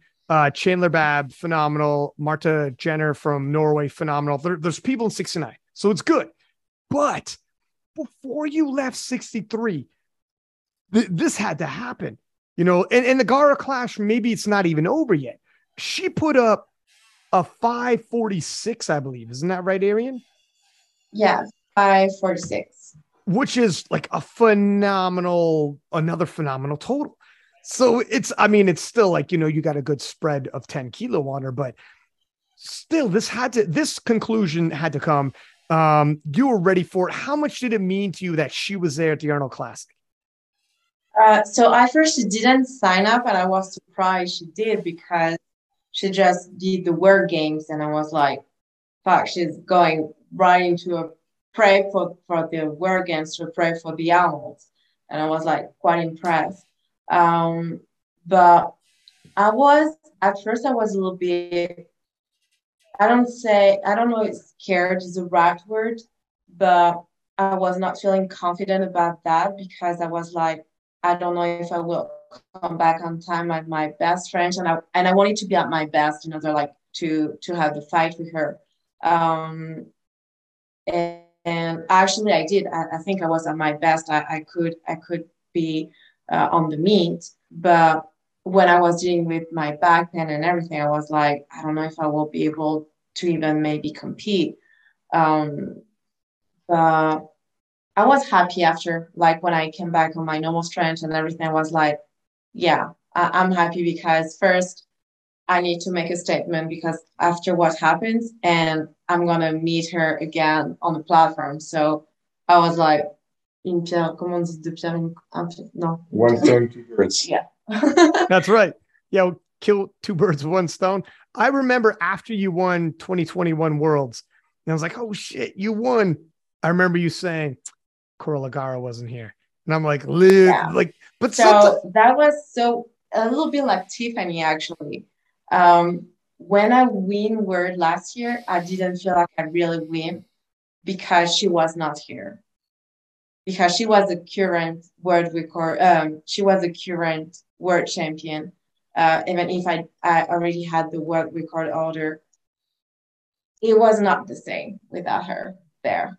Like I felt like I didn't owe my world champion, my world title. So now you check that off. What are your thoughts? Do you think she goes to Sheffield? Do you hope she goes to Sheffield? When you're going to Sheffield, if she okay, put it this way. If she doesn't go to Sheffield, let's say she doesn't, are you thinking, well, frig, I don't want to be the only 63, or even if they put in another 63, it's not Carola Garra. It's you and Carola, and then there's a big spread before everyone else. With all due respect, there's some phenomenal lifters. Maybe other breaking news. Okay. If I do go to Sheffield, I will be 69. Oh, damn. Well, there it is. We got breaking news all over. That was my question, essentially. So why do you think that would be? Why would you prefer to go 69? Just because the competition wise? So I think I will be able to do way more progress on 69 and not cutting, because even if it does not really affect the weight cut, doesn't really affect my performance, I will still be able to eat more calories and to put on weight a little bit more and more muscle. So I think I can get more, I can have more, more progress, staying around like in the 69 weight class. And the goal is to increase more the world records, and I already did it on 63. So obviously I have more margin as doing it at 69 now. Oh, that's true. Right. What's the 69 kilo world record? 548. Oh shit. So it's less than 63. So based on like breaking the world record, it's easier now in the 69s. Strategically speaking, you got a better shot at breaking the 69 and taking it further. And because to win all of Sheffield, 63 now. Yeah. Wow. So yeah, I guess totally makes sense. So it'll be I don't know if Martin Jenner hasn't been like in an invite, but it could. Who knows? It depends on. Yeah, I think she has a good chance to break the world records at the Europeans. So I can't wait to see what she does actually, because she was supposed to compete at the Arnold's and she couldn't. This is gonna be interesting. It's an SBD. If you already told them, well, they're gonna find out now because you're making it official. But no, to be honest, I didn't even ask or I didn't even say anything because I don't know. I'm like, I'm a little bit like Hannah. You need to prove that you deserve it. And after what happens at World, even if like you say, okay, I owe 2 world records on 2 weight class, I still didn't make weight at Worlds and I didn't like qualify for it. So I was like, I have to do my proof in order like to get an invite. But even if I don't, like, it's a sport. Like, and as you say, there will be more Sheffield like each year, and I should have. I had my chance at Worlds, and I didn't make it. So, I mean, come on, sure, but it's like 99% going to happen, right? Yes. Okay, sure. You know what? We have to throw that out there. We never know what can happen. Never know, but it's the craziest shit in the world. But you know what? I went to the Arnold, and I didn't even think about Sheffield. Are you serious? Because and I think Worlds makes me realize one thing. It's like you never know when you will have a chance to compete again.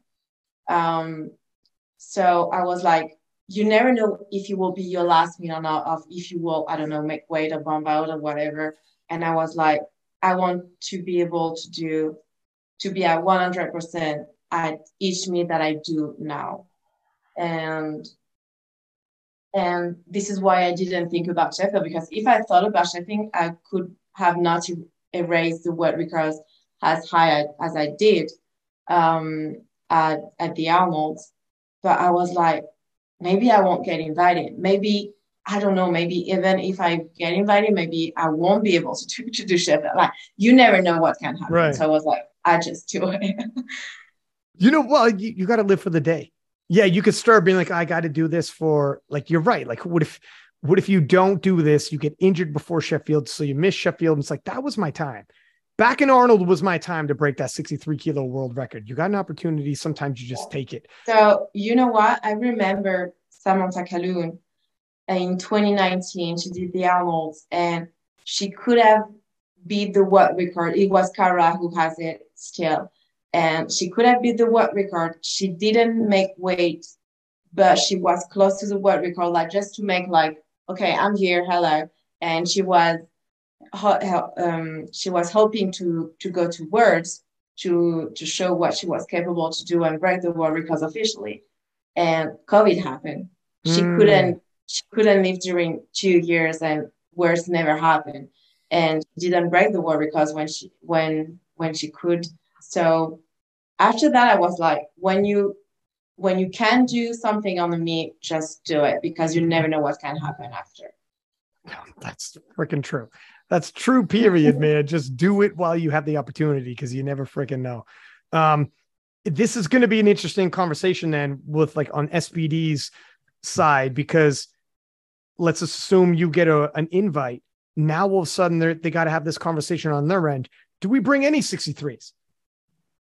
I think Carol might get him an invite. Like she win Equip, she win junior. She has quite a title and record stuff. So I don't know why she wouldn't get invited. But the big thing would be, the one caveat is they want people to go to the Classic Worlds, and you missed weight, but you went. but they don't want people purposely bypassing world championships, right? Like you don't want to de-emphasize classic worlds.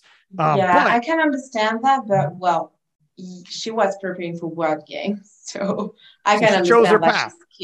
she's skipped. And last year in 2019, 2021, sorry, she was injured.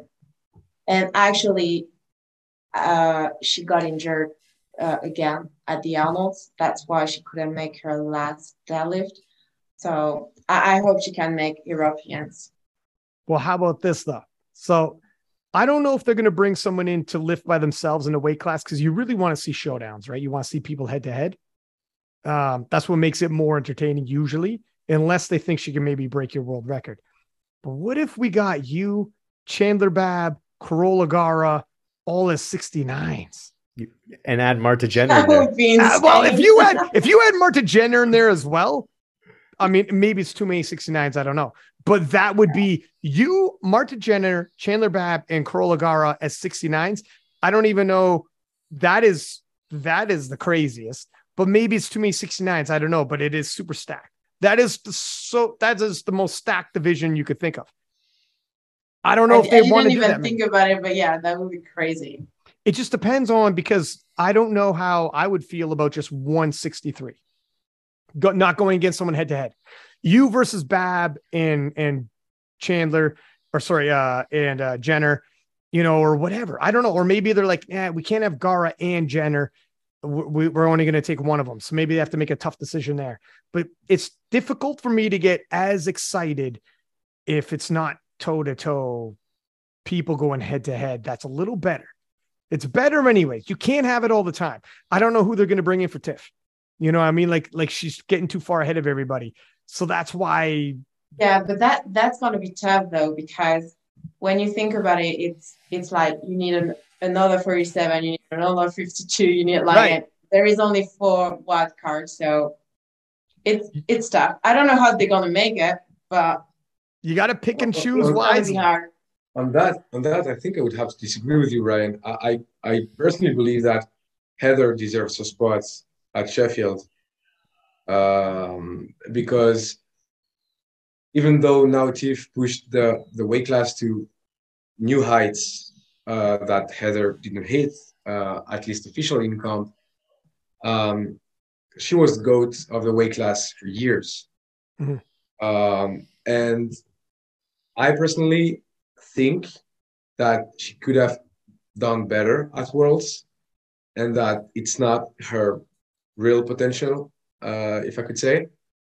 So personally, I definitely would like to see her compete against Tiff and have that settled once and for all. Like, is the new GOAT really the GOAT? Or is the old one dog not to be forgotten? I respect what you say. There's too many names I'm thinking about. I respect what you're saying. I kind of think that's settled, but okay. But like, I think honestly,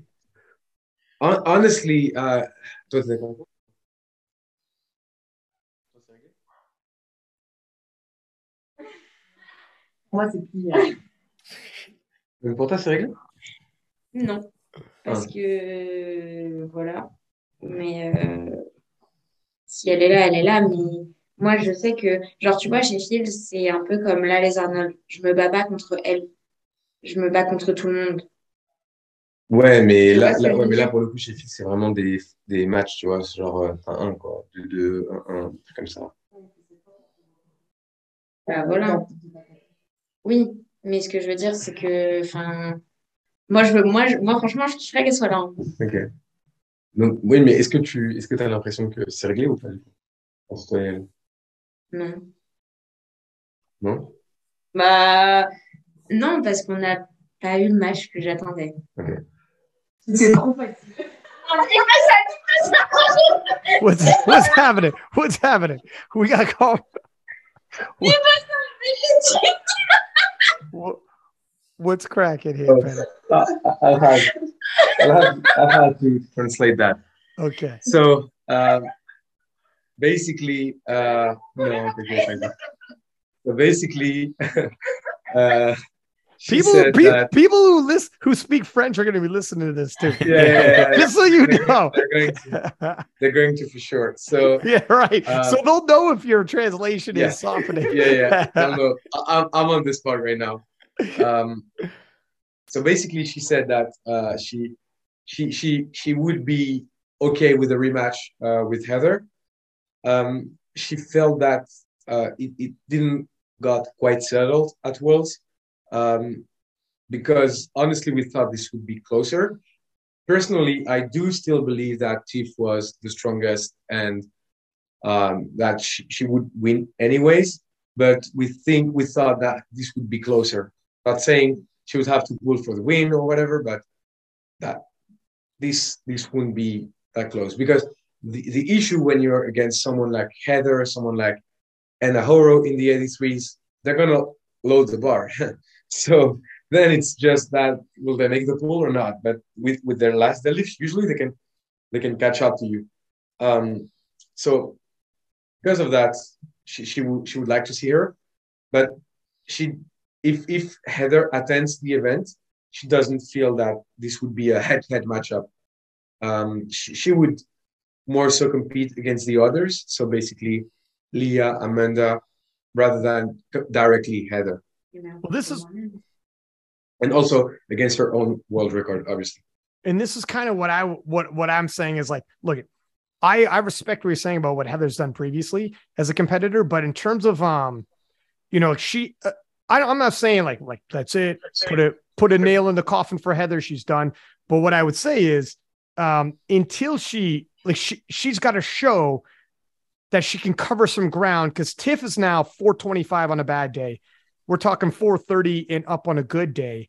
And Heather has never done anything like that.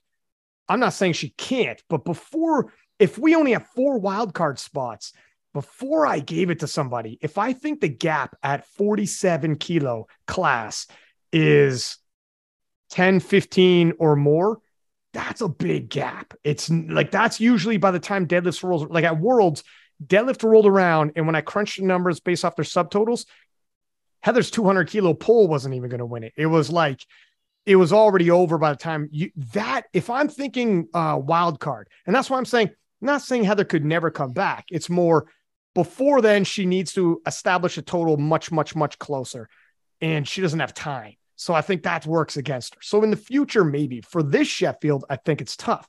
For this Sheffield, I think you're probably going to look at, with only 4 wild cards, people who are like for instance, Jad Jacob and Joy Damani were half a kilo apart. I think Heather will compete in October in France. In France. She's got to do something crazy. She's got to know in her heart of hearts, love, you better be 420 up. We need something. She'll compete at the Girl Power event. Tiff will compete there as well, but for Tiff, we'll make it an exhibition meet. It's in 2 weeks. Tiff, you're going to compete again? Yeah. There won't be any. We won't do any water cut. We won't do any. She'll just do like openers in order to be part of it, because she, like the French coach insisted on her competing there. It's not our will for her to compete, especially with this quick turnover from the Arnolds. Right. So there won't be any water cut involved. Nothing. Just she'll hit her casual SBD Saturday numbers and probably slightly below that, just because she was asked to do this event. But Heather will compete there. So, and honestly, I personally think that Heather isn't the type of lifter that just gives up when competition rises, and to the height Tiff made that rise. So I definitely wouldn't be surprised by a pretty strong comeback from her, and potentially one that could justify her spot for Sheffield. Definitely. Yeah. Well, that changes. I didn't know she had something that close on the docket, because we're running out of time. So, and she needs to cover ground. So this would be her final stand for this Sheffield. She's got time moving forward, right? She could cover more ground, but for this one, she's got to go like, she's got to show she could do like 420 up, because Tiffany now is 420 up, 430 up. You know what I mean? Like now we're talking that now. If not, we only have 4 wild cards. We got some other ladies that are very competitive, good clashes. I mean, you got to have Agatha Shitko. You got to, like, you in the 76s alone, you got Carlina, who's going to ruin everybody's day in Commonwealth. Commonwealth Championship is international event. When is it? Commonwealth Championship When is it? When is it? Yeah. It's December, but here's the catch. So I don't think she's going to qualify, but like it's too late. She's not going to Worlds, whatever, but here's what she can do. She could break all the world records in the 76 kilo class and make it so that when these ladies go to Sheffield, she's not there, but I have to say her name. Yeah. Because it's her world record. I'm not there, but I'm there. And I'm not there, but you're trying to break my record and I hold the benchmark and I'm the number you're trying to beat. So I'm not there, but I kind of am. That's her revenge. You know what? We thought about it because I don't know if you've seen, but Joy actually beat her world record in the 57s at the Arnold. By a lot. And that's the kind of, and we thought that through. We're like, she didn't do like bad at Worlds. She won. It was close with Jade, but she still won in a good fashion, like last pool, winning pool, like she usually does. And we were like, why did she compete and break the world record by this margin? And we kind of went to that conclusion that you just said. If she doesn't plan on competing at Sheffield, because she's not with SBD, maybe it's a way for her to make a statement, right? So do you think she might, this would be crazy, because nobody's actually thinking this. No one's considered it yet. But do you think she might actually say, with all due respect, I'm not going to. I didn't talk to her, so I don't know. But that was my theory, because she broke the world record of the animals by 15 kilos. Like she could have got a good spot to win Sheffield with increasing that amount of the world record. So I don't know why she made it, but I was thinking that I know the type of person she is, and she's very loyal. And I was like, maybe because she's a 7 athlete, she won't compete at Sheffield, and she just increases the higher she can in order like to nobody break her record or whatever if she doesn't do Sheffield. But I don't know. This is only a theory. Yeah. No, fair enough. Yeah, I mean it's. Yeah, I don't know. I don't know what she did it. It's very interesting. I mean, we never even thought about that. The fact that Leah thought about it. So well, I mean, it's true though. Some people, who knows? I mean, maybe, you know, who the frick knows? We never actually, because everyone's like, oh my God, Sheffield. But yeah, maybe somebody's not a SBD athlete, and maybe this is what they're thinking. Then they would have an extra, I don't know at what point they're going to want athletes to confirm, but obviously these are situations that SBD would want to take into account and be like, look, if we should have a confirmation date for at least the world champions. And if you're coming or you're planning to come, let us know. And if you're not planning to come, let us know, because we have to give out another wild card. And that changes things. Now, all of a sudden, you're Jade Jacobs of the world. And because Evie Corrigan's already going for the 57s. Now, all of a sudden, for anyone listening, she through regional, she's got her pathway. So we would have had Joy and Evie. So it would be, did they want a third being Jade Jacob? Despite the crazy showdown that she had at Worlds was super good. Then all of a sudden it probably increases her chances, because it'd be like, oh, you have another a slot opened up. But who knows? I mean, these are all possible. Here's another scenario. Somebody gets injured. That happens. I don't got to tell you, Penna. That happens. You just got injured. Imagine that with Sheffield. Now, what's the likelihood of someone getting injured leading into Sheffield? I don't know, man. We're going to push it. Everyone's going to push it. Yeah, but at some point, you have to think about, like, with MMA, with like short notice fights. Man, if you got to take a short notice Sheffield invite, then you just take it, right?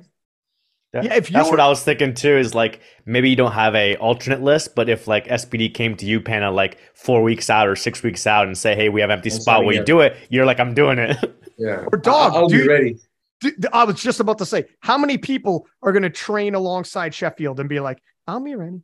I'll be ready. Everybody. My body weight will be down. I'll be cutting." All of the top lifters will be in that position, and I think that would actually be, from my perspective, the smartest move, because you want to make sure that the roster is full. So obviously you already have some matchups in mind and some people you think are more susceptible than others to beat the world records, obviously. But I think what you would want is you want a roster absolutely stacked and full.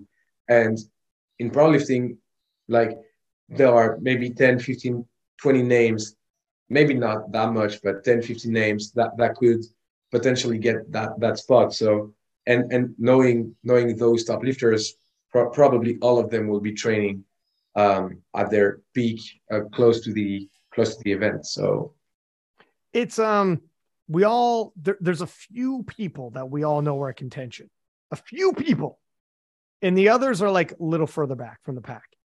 I think those few people should probably stay. Like, here's the thing. You don't, unlike boxing or MMA, you don't need somebody in your weight class to pull out and then you get the call because it's your weight class. Yeah. It could be any weight class. Yeah. And if I'm you, Panna, or if I'm, almost any of these other people, I'm getting kind of ready just in case, because this could happen.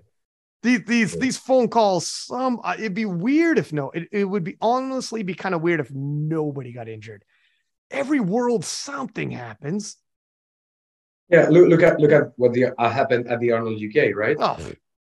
For the men's side, we were 20 on the list and 10 showed up the day of. Yeah.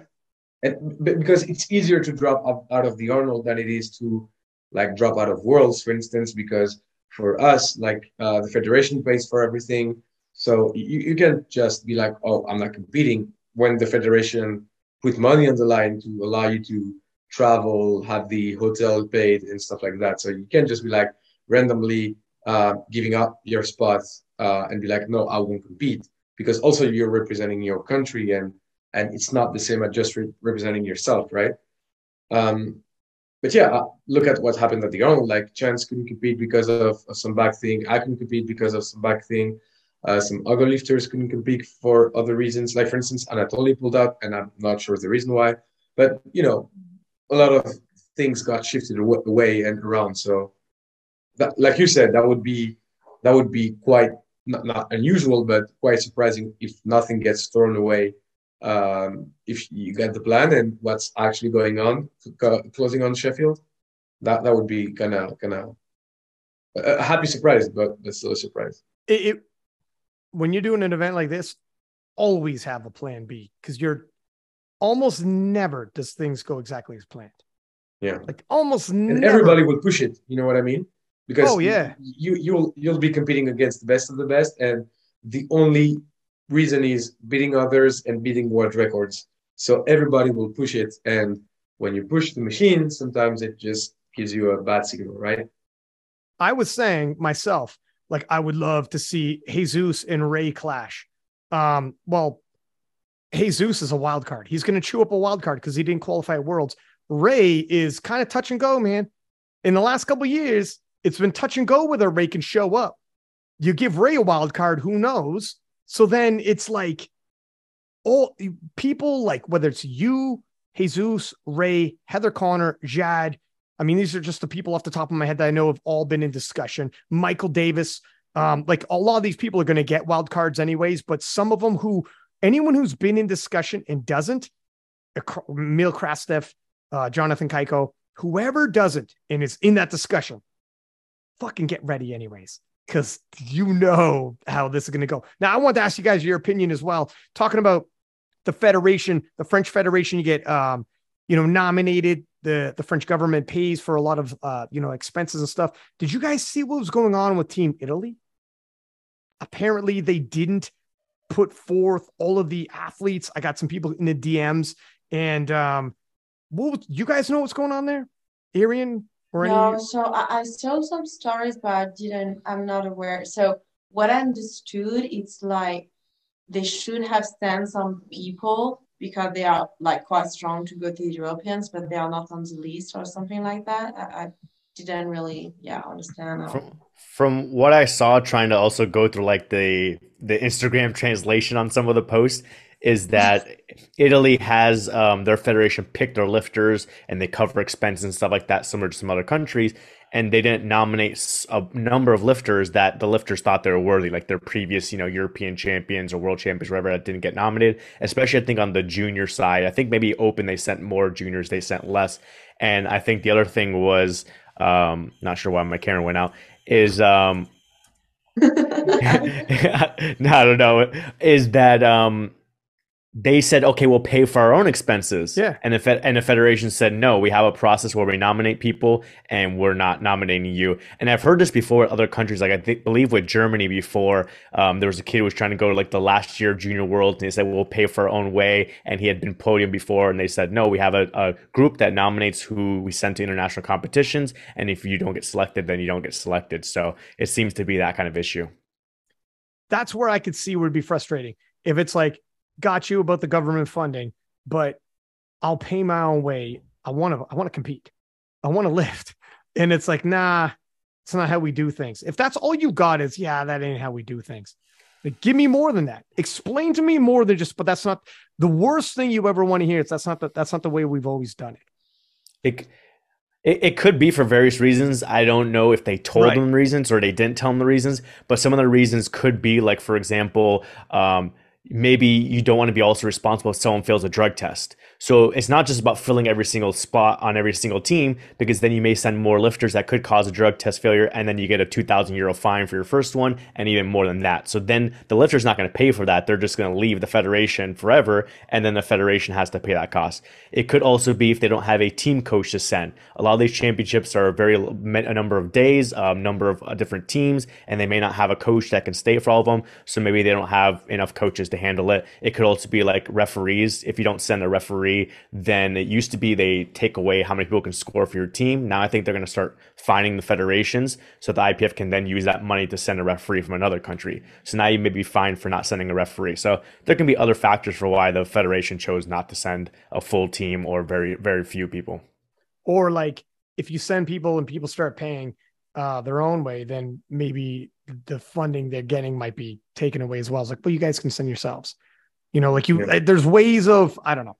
There's other moving pieces always, but there's definitely, they got to work on some communication with people. Yeah, that's what I was going to say. The thing is, whatever the rule is fine, but just the rule has to be stated, right? So for instance, in France, we know that if you do top 5 open at Euros, you can get the spot. And if you do top 8 at Worlds, you can get a spot as well. So if you're under that, then the rule is clear. If you're under top 5 or top 8, you might get selected on some criteria, but if you don't, that's why you're not selected. And if you do meet the criteria, then you should be selected. Apart from exactly what Arian said, sometimes people don't see all of the nuts and bolts and all the behind the scenes that are happening, and it's quite tricky at times to actually get a grasp of it. But yeah, I would say as long as the rule is clear and stated, that's cool. If the rule is like, we decide who we send based on our own personal tastes, then I think it's a bad position to choose, right? I personally don't have any more insights on that, so I won't say that they do right or wrong, because I don't know.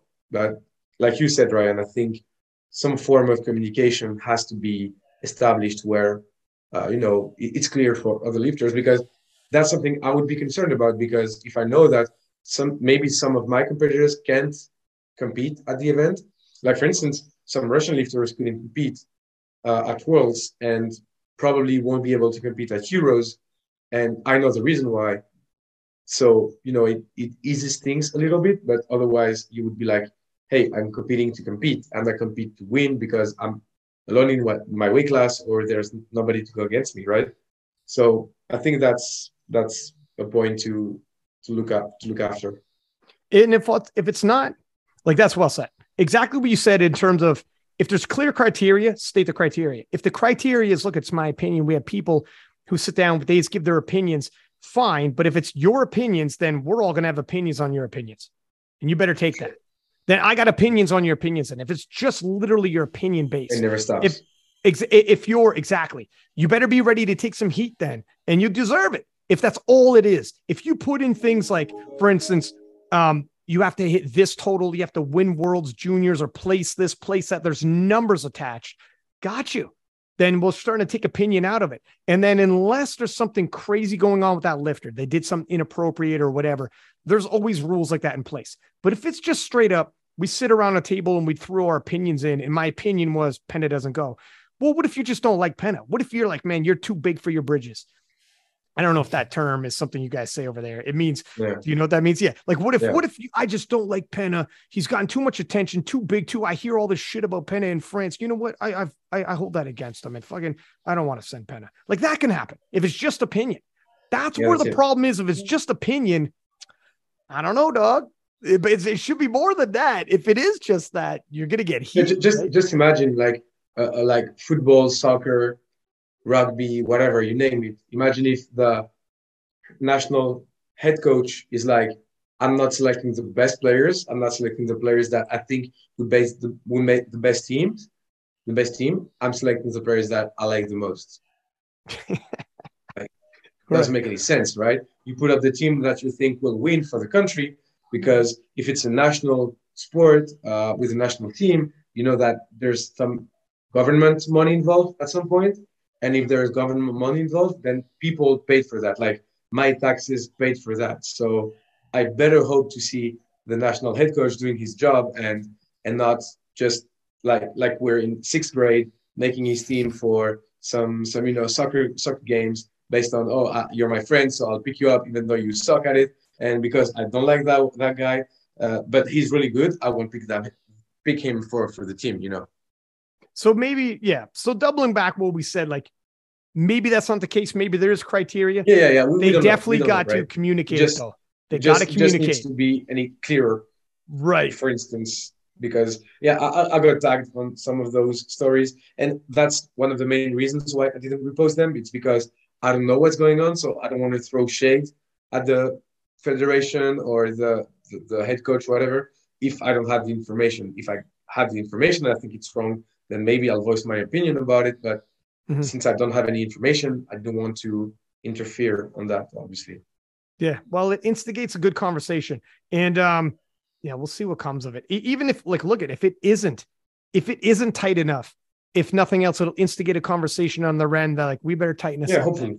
Yeah, hopefully. You know what I mean? Whatever. It brings some eyeballs to it, but it's interesting. I know you guys operate a little bit like France is kind of different with, selection. You guys have different criteria as well. It used to be tricky. It used to be, I don't want to say it was like, I like you, I select you, but it was a little blurry. When especially when Leah and I started, it was really, really blurry. Like, you would have people that shouldn't get a spot. Let's say that person competed horribly 2 years in a row, and on the 3rd year they would still get the spot, and a newcomer wouldn't get their spot because they're newcomers. So there was some of that, but it wasn't like I hate you, so you won't compete. I like you, so you'll compete. But it was blurry. Now, since then, things like I told you, now we have criteria. It's like you have to hit this total at this body weight. You have to hit this number, and even if you hit those numbers, you still have to place top 5 for opens, at least at Euros, top 8 at Worlds. If you do, then boom, you're selected. If you don't, that's the reason why you're not selected. And if you got selected at some point and you don't the next year, you know why. So that's way better now. And personally, I'm really happy about the communication aspect from the French Federation, because 5-6 years ago it wasn't the case, and now it's way better. And personally, I feel safer as an athlete, and it's easier also for me to explain the rules to maybe people who'd like to compete internationally at some point. It's easier. Now, you guys going to start being at banquets again? Because this world thing, come on, man. Hopefully, what is happening right now? Hopefully we do. Hopefully it was the last time that we got sent away before the banquet. We felt a little let down on that aspect, because that's a moment you have to live with the rest of the Doggy, country. dude, the banquet is like, if you guys were there, that was crazy. Yeah. You guys were there. We had our moments. We were at the casino bar and we did our thing, and it was good. We had our moments. But if you guys were there for the banquet, oh man. Yeah, it would have been. Even aside from the, I was gonna say, even aside from the partying, like the fact that they give out like the best lifter award and the team awards at the banquet, and then you're not there to receive your own award is weird. 100%. But the thing is with that, it's kind of tricky because the federation pays for the hotel, but we offered the federation to actually pay for the extra days at our expense. Yeah. So let's say the federation would have paid for 3 days, and we wanted to stay 6 days, then we would pay for the 3 days extra, and they still declined. So this is the thing. They got to realize this is like a moment in your guys' lives, man. Like if you win worlds or even compete or whatever, you only got a few. How many world championships are you going to be at? Let these people have their moments, man. Yeah. You know what I'm saying? Like it's going to pass, man. In like 3, 4, 5 years, this could all be gone. This was an era in your life. If some dude is like, let me pay for the hotel and I'll fly back. Let me pay, please. You do everything you can to give that person that opportunity instead of like, nah. What I don't like is there's too much just nah. Yeah. Why? Why though? Explain why. Not just nah. It can't be that. People don't realize that in a way we put our lives on the line. Not saying that powerlifting is a life-threatening sport, right? But more so, we sacrifice a lot of things to be where we are right now and to hopefully be where we want to be in a couple of years, months, whatever. And sometimes for people, like you said, for them, it's not that, For them, it could be just a job, could be just a hobby, could be just something that they keep on doing because they've been doing it for years. And I kind of feel the same way, for instance, with reffing. Sometimes, the ref is like, no, it's not a good lift. And it kills you to not understand why. And you're like, yeah, give me the reason. I need the reason to understand. Mm-hmm. And sometimes you look at some refs, the way they'll ref something, and you see that for them, it's just another squat. But even if for them, it's just another squat, for the lifter that's squatting, it could be the squat that will dictate if he will hit a PR, hit a world record, get his Sheffield spot, get to be on the national team, get to squat a record, whatever. So, that's something I would really like to see more of. It's not just a powerlifting meet. It's not just one squat. It could be a lot for that individual, and I would like to see that more appreciated. Dog, I swear to God, I swear to fucking God, you guys, I catch wind. You guys are gonna miss one more banquet. I'm making phone calls, emails, and launching tirades on podcasts. Yeah. The gates of hell are going to open up, my friend.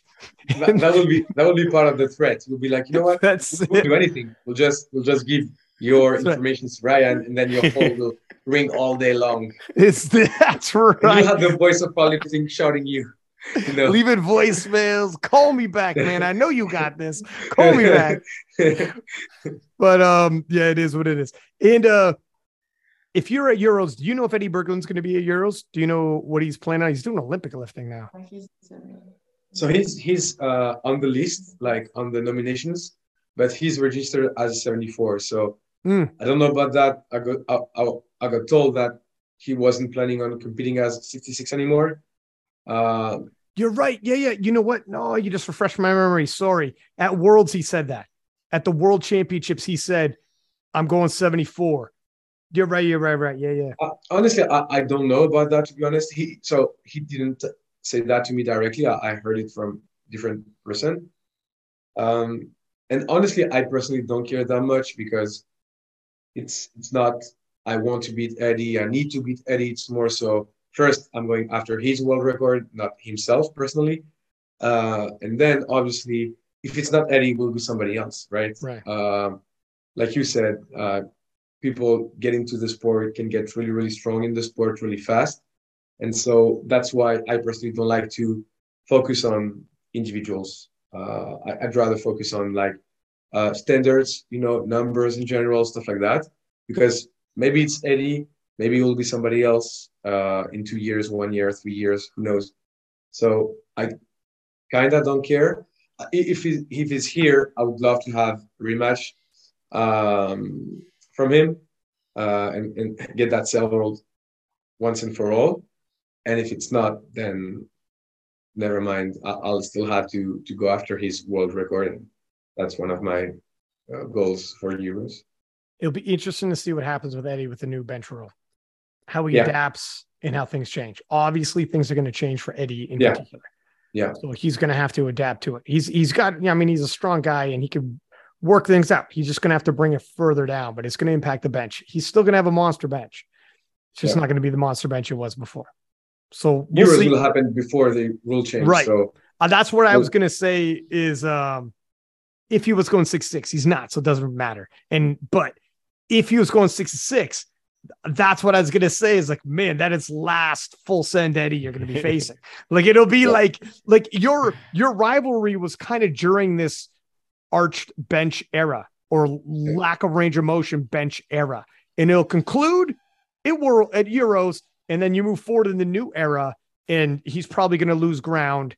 I mean, you already beat him in the bench arch era. So more than likely going to be a very heavy favorite after that. Right. Like, so, but it's not going to happen anyway. So whatever, it is what it is. Yeah. Well, what's next for everybody? I think we're getting close. We could wrap this bad boy. We already went over 2 hours. Arian, did you got questions, by the way, love? I know I talk like a motherfucker. No, I think we cover a lot of different topics. Okay, good. What's next for everybody? Any plans or anything that you guys want to talk about? Any kind of competitions you're hosting or anything like that? Leah will take a break, as it seems.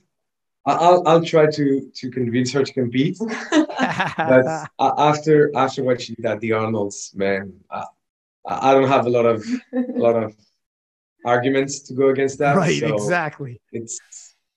It will be tough, but yeah, and then obviously Tiff will. So that breaking news. More breaking news. Yeah, Tiff and myself. Look at Tiff's face.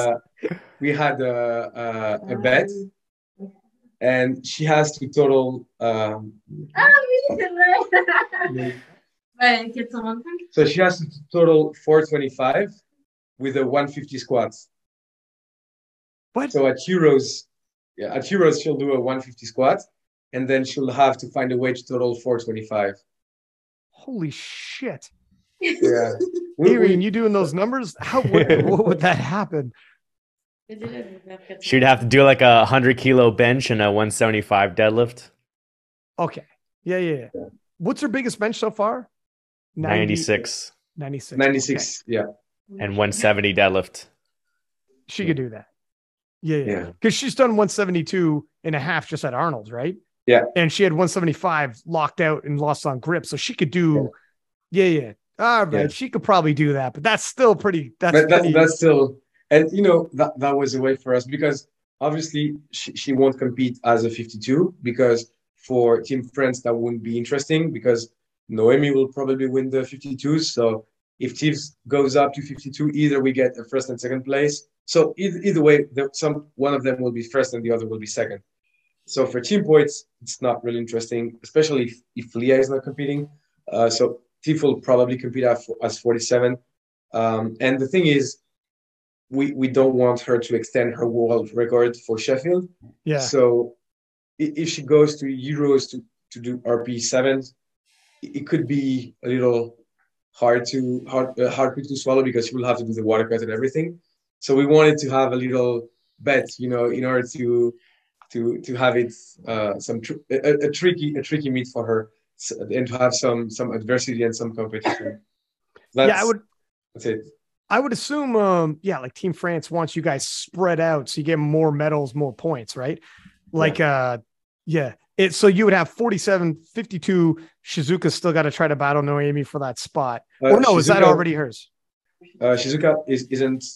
I don't know the reason she isn't on the nomination list. Okay. Gotcha. So she won't be competing at Euros. But we still have 47, 52, 57 with. Oh no, Jade isn't registered either in the Opens. She's registered as the junior. Okay. So we got the rematch then between Maya from Spain and Jad. Yeah. Because the first one, once Jad got hurt, like second lift in, it's like, shit. It would have been good because if Maya got her last deadlift and she was super duper close, so just down up, she locked it out. Yeah. She would have got a 477.5. That's a huge total because Jad Jacobs' best total is 480. So that's like 2.5 kilo away. So those two are super close.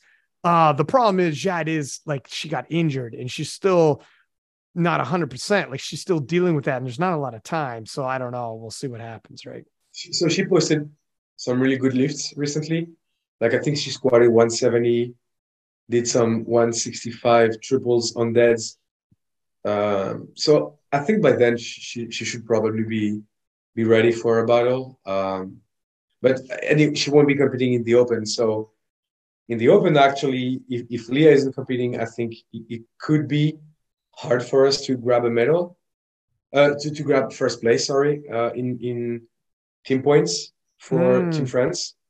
In the males, we have a really, really high chance of getting first place. Obviously, it will be a tight battle, but we have someone in the 59, 66, 74, 83, 105, and 120. So I think it's the fullest team France we've ever had on the male side. So hopefully we could try to match the female side regarding team points and try to get the first W for Team France male. Why do you think Jad didn't go Open?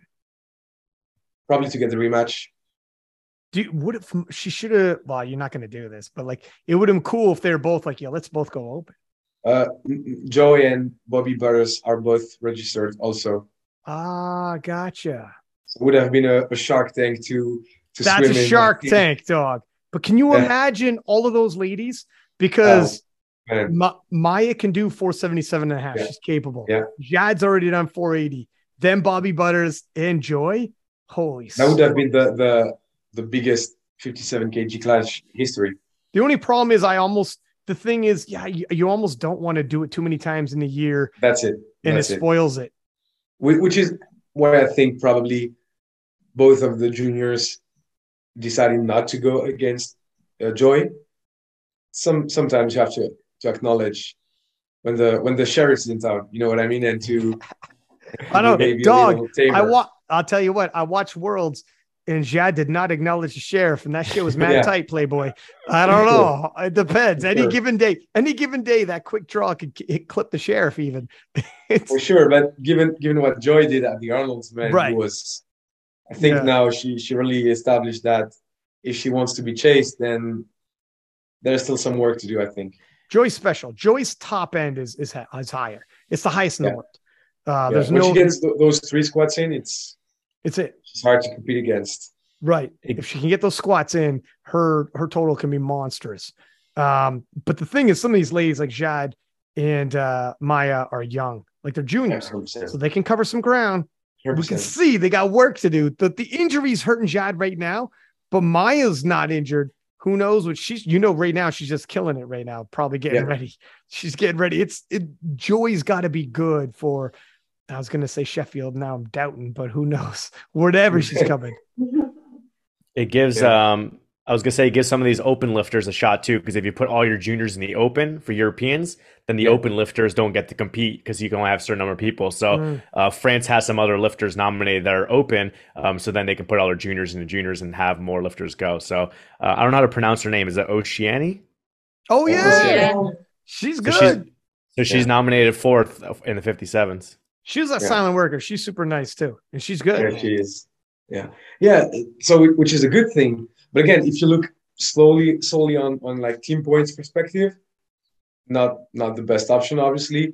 But then sometimes you also have to give those lifters the chance, like you said, Ariane, to actually get that experience. I think Ocean already competed at Worlds and Euros. Can't remember if it was both or one of those. I bet Ariane's pulling it up right now. It was Worlds. I think she competed at Worlds once. Maybe 2021, I think. Yeah. That's it? Yeah. Yeah, she did the Sweden 2021 and got 9th place there. See, Arian will fact check you right on the spot. You And she's done Europeans and Western Europeans, so at least she's done some international competitions before.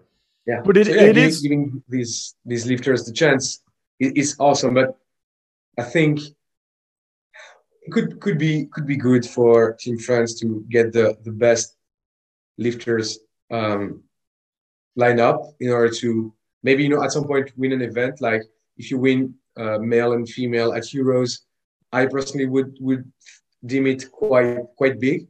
Like would show how far ahead the country has come and how good we became, because those other countries in Europe are getting there, man. Italy, Spain, like Ryan, I think you set the trend with the shooters. Now shooters are from everywhere. Like coming out JB, of obviously, Team JB is extremely good as well. So it could be interesting to get that W while we can, and then have those harder fights ahead of us in some time. But we'll see how it pans out. I could see both, because for instance, like right now, like I was just in Cincinnati. In Cincinnati, they had like a baseball game, and neither team could make the playoffs. They're too far away. They're not going to get the points. So they know they're not making any playoff games anymore, or they're not going to make any playoff games yet. But they're playing now anyways because the regulation team isn't done. So what do? They bring up the young guys from the minors and let them have that experience. And then the next year they're better, like all around. So then I know what you mean, like getting the overall team thing is big. But then on the flip side, if you're thinking we're looking past that to like Worlds open, like you see what you guys did at Open Worlds. And if they're like, let's get so deep, like USA deep, where all of our people, like 1 through 5 have international experience. And we could pull, like, guess what, kid, you're on the team. You're a junior. Like, Jad, you're on the team. Maya, like, she's not, she's from Spain, but like, you could start pulling people from whatever. Or if Jad can't make it, Oceana, or how do you pronounce her name? Ocean. You could be like, okay, you have several international competitions. You're ready. And you throw her on the team. So there is like, there's something to be said for getting everybody as ready as possible. And they're just getting deeper and deeper and better all over. Like, you're like, let's pack this as many people as possible. We don't say no. So you got to move to juniors to let this person move in, but we're getting better all over. Kind of like you're doing with TIFF. We're making TIFF compete all the time. Yeah. It works. I get that. Yeah, it works. Yeah. I get that. But I do understand what you're saying too. To fucking win Euros would be awesome. Man, imagine I know that's the thing. You can pull it out. I know. Yeah, like I could see both. I could also see where if you're really confident, you're like, yeah, that's Euros. We got Worlds though, huh? Like, you know what I mean? Where they're like, we can win Worlds though. Like, it depends how you look at it, or what's the best way to win Worlds? We got to sacrifice Euros. I don't know I don't know, man. Now we're talking like sports franchises, but it's fun. Yeah. Honestly, it will be interesting to watch either way, but yeah, we'll see how it goes. But I definitely get the point, and I think it's a good one. So, anyways, all right. Well, thank you for coming on, guys. What time is it over there, by the way? Like 10. 2 a.m. 2 a.m. 2 a.m. Yeah, I was gonna say there's no fucking way it's 10. Oh, sorry. So we're on my French laptop. So French time is 2 a.m. But right now we're in the UK, so it's 1 a.m. Okay. Sorry about that. Well, that's still bad. It's still late. It's late for you. It's quite guys. early for us, actually. But yeah, you guys are up late, man. Everybody in France I talk to is like, I'm like, what time is it over there? It's like 2 o'clock in the morning. I'm like, what are you doing up? You guys are all late. We're jobless powerlifters. That's so people ask always like, why is France so strong? It's because we're all jobless and we all love powerlifting. So that's it, man. That's it. Thank God. All right. Well, listen, thank you for coming on. Much appreciated. You, Penna, Turbo Tiff, Leah, if she's still with us. Thank you. It's late. Thanks for coming on, guys. Congratulations. You guys did great. Very, very proud on all your performances. Penna, your redemption's coming, Playboy. Your redemption's coming, my man. And man, if I don't get my redemption, I'll get bullied by her for the rest of my life. So I'll do that mainly for that reason. It's coming. So I won't be at Euros, but I'm gonna be watching like everybody else. So good luck to everybody who's competing. And that's that. Six pack Thanks, lap my at man. it. Thanks for having us. We had a good time. See ya. Have a good one.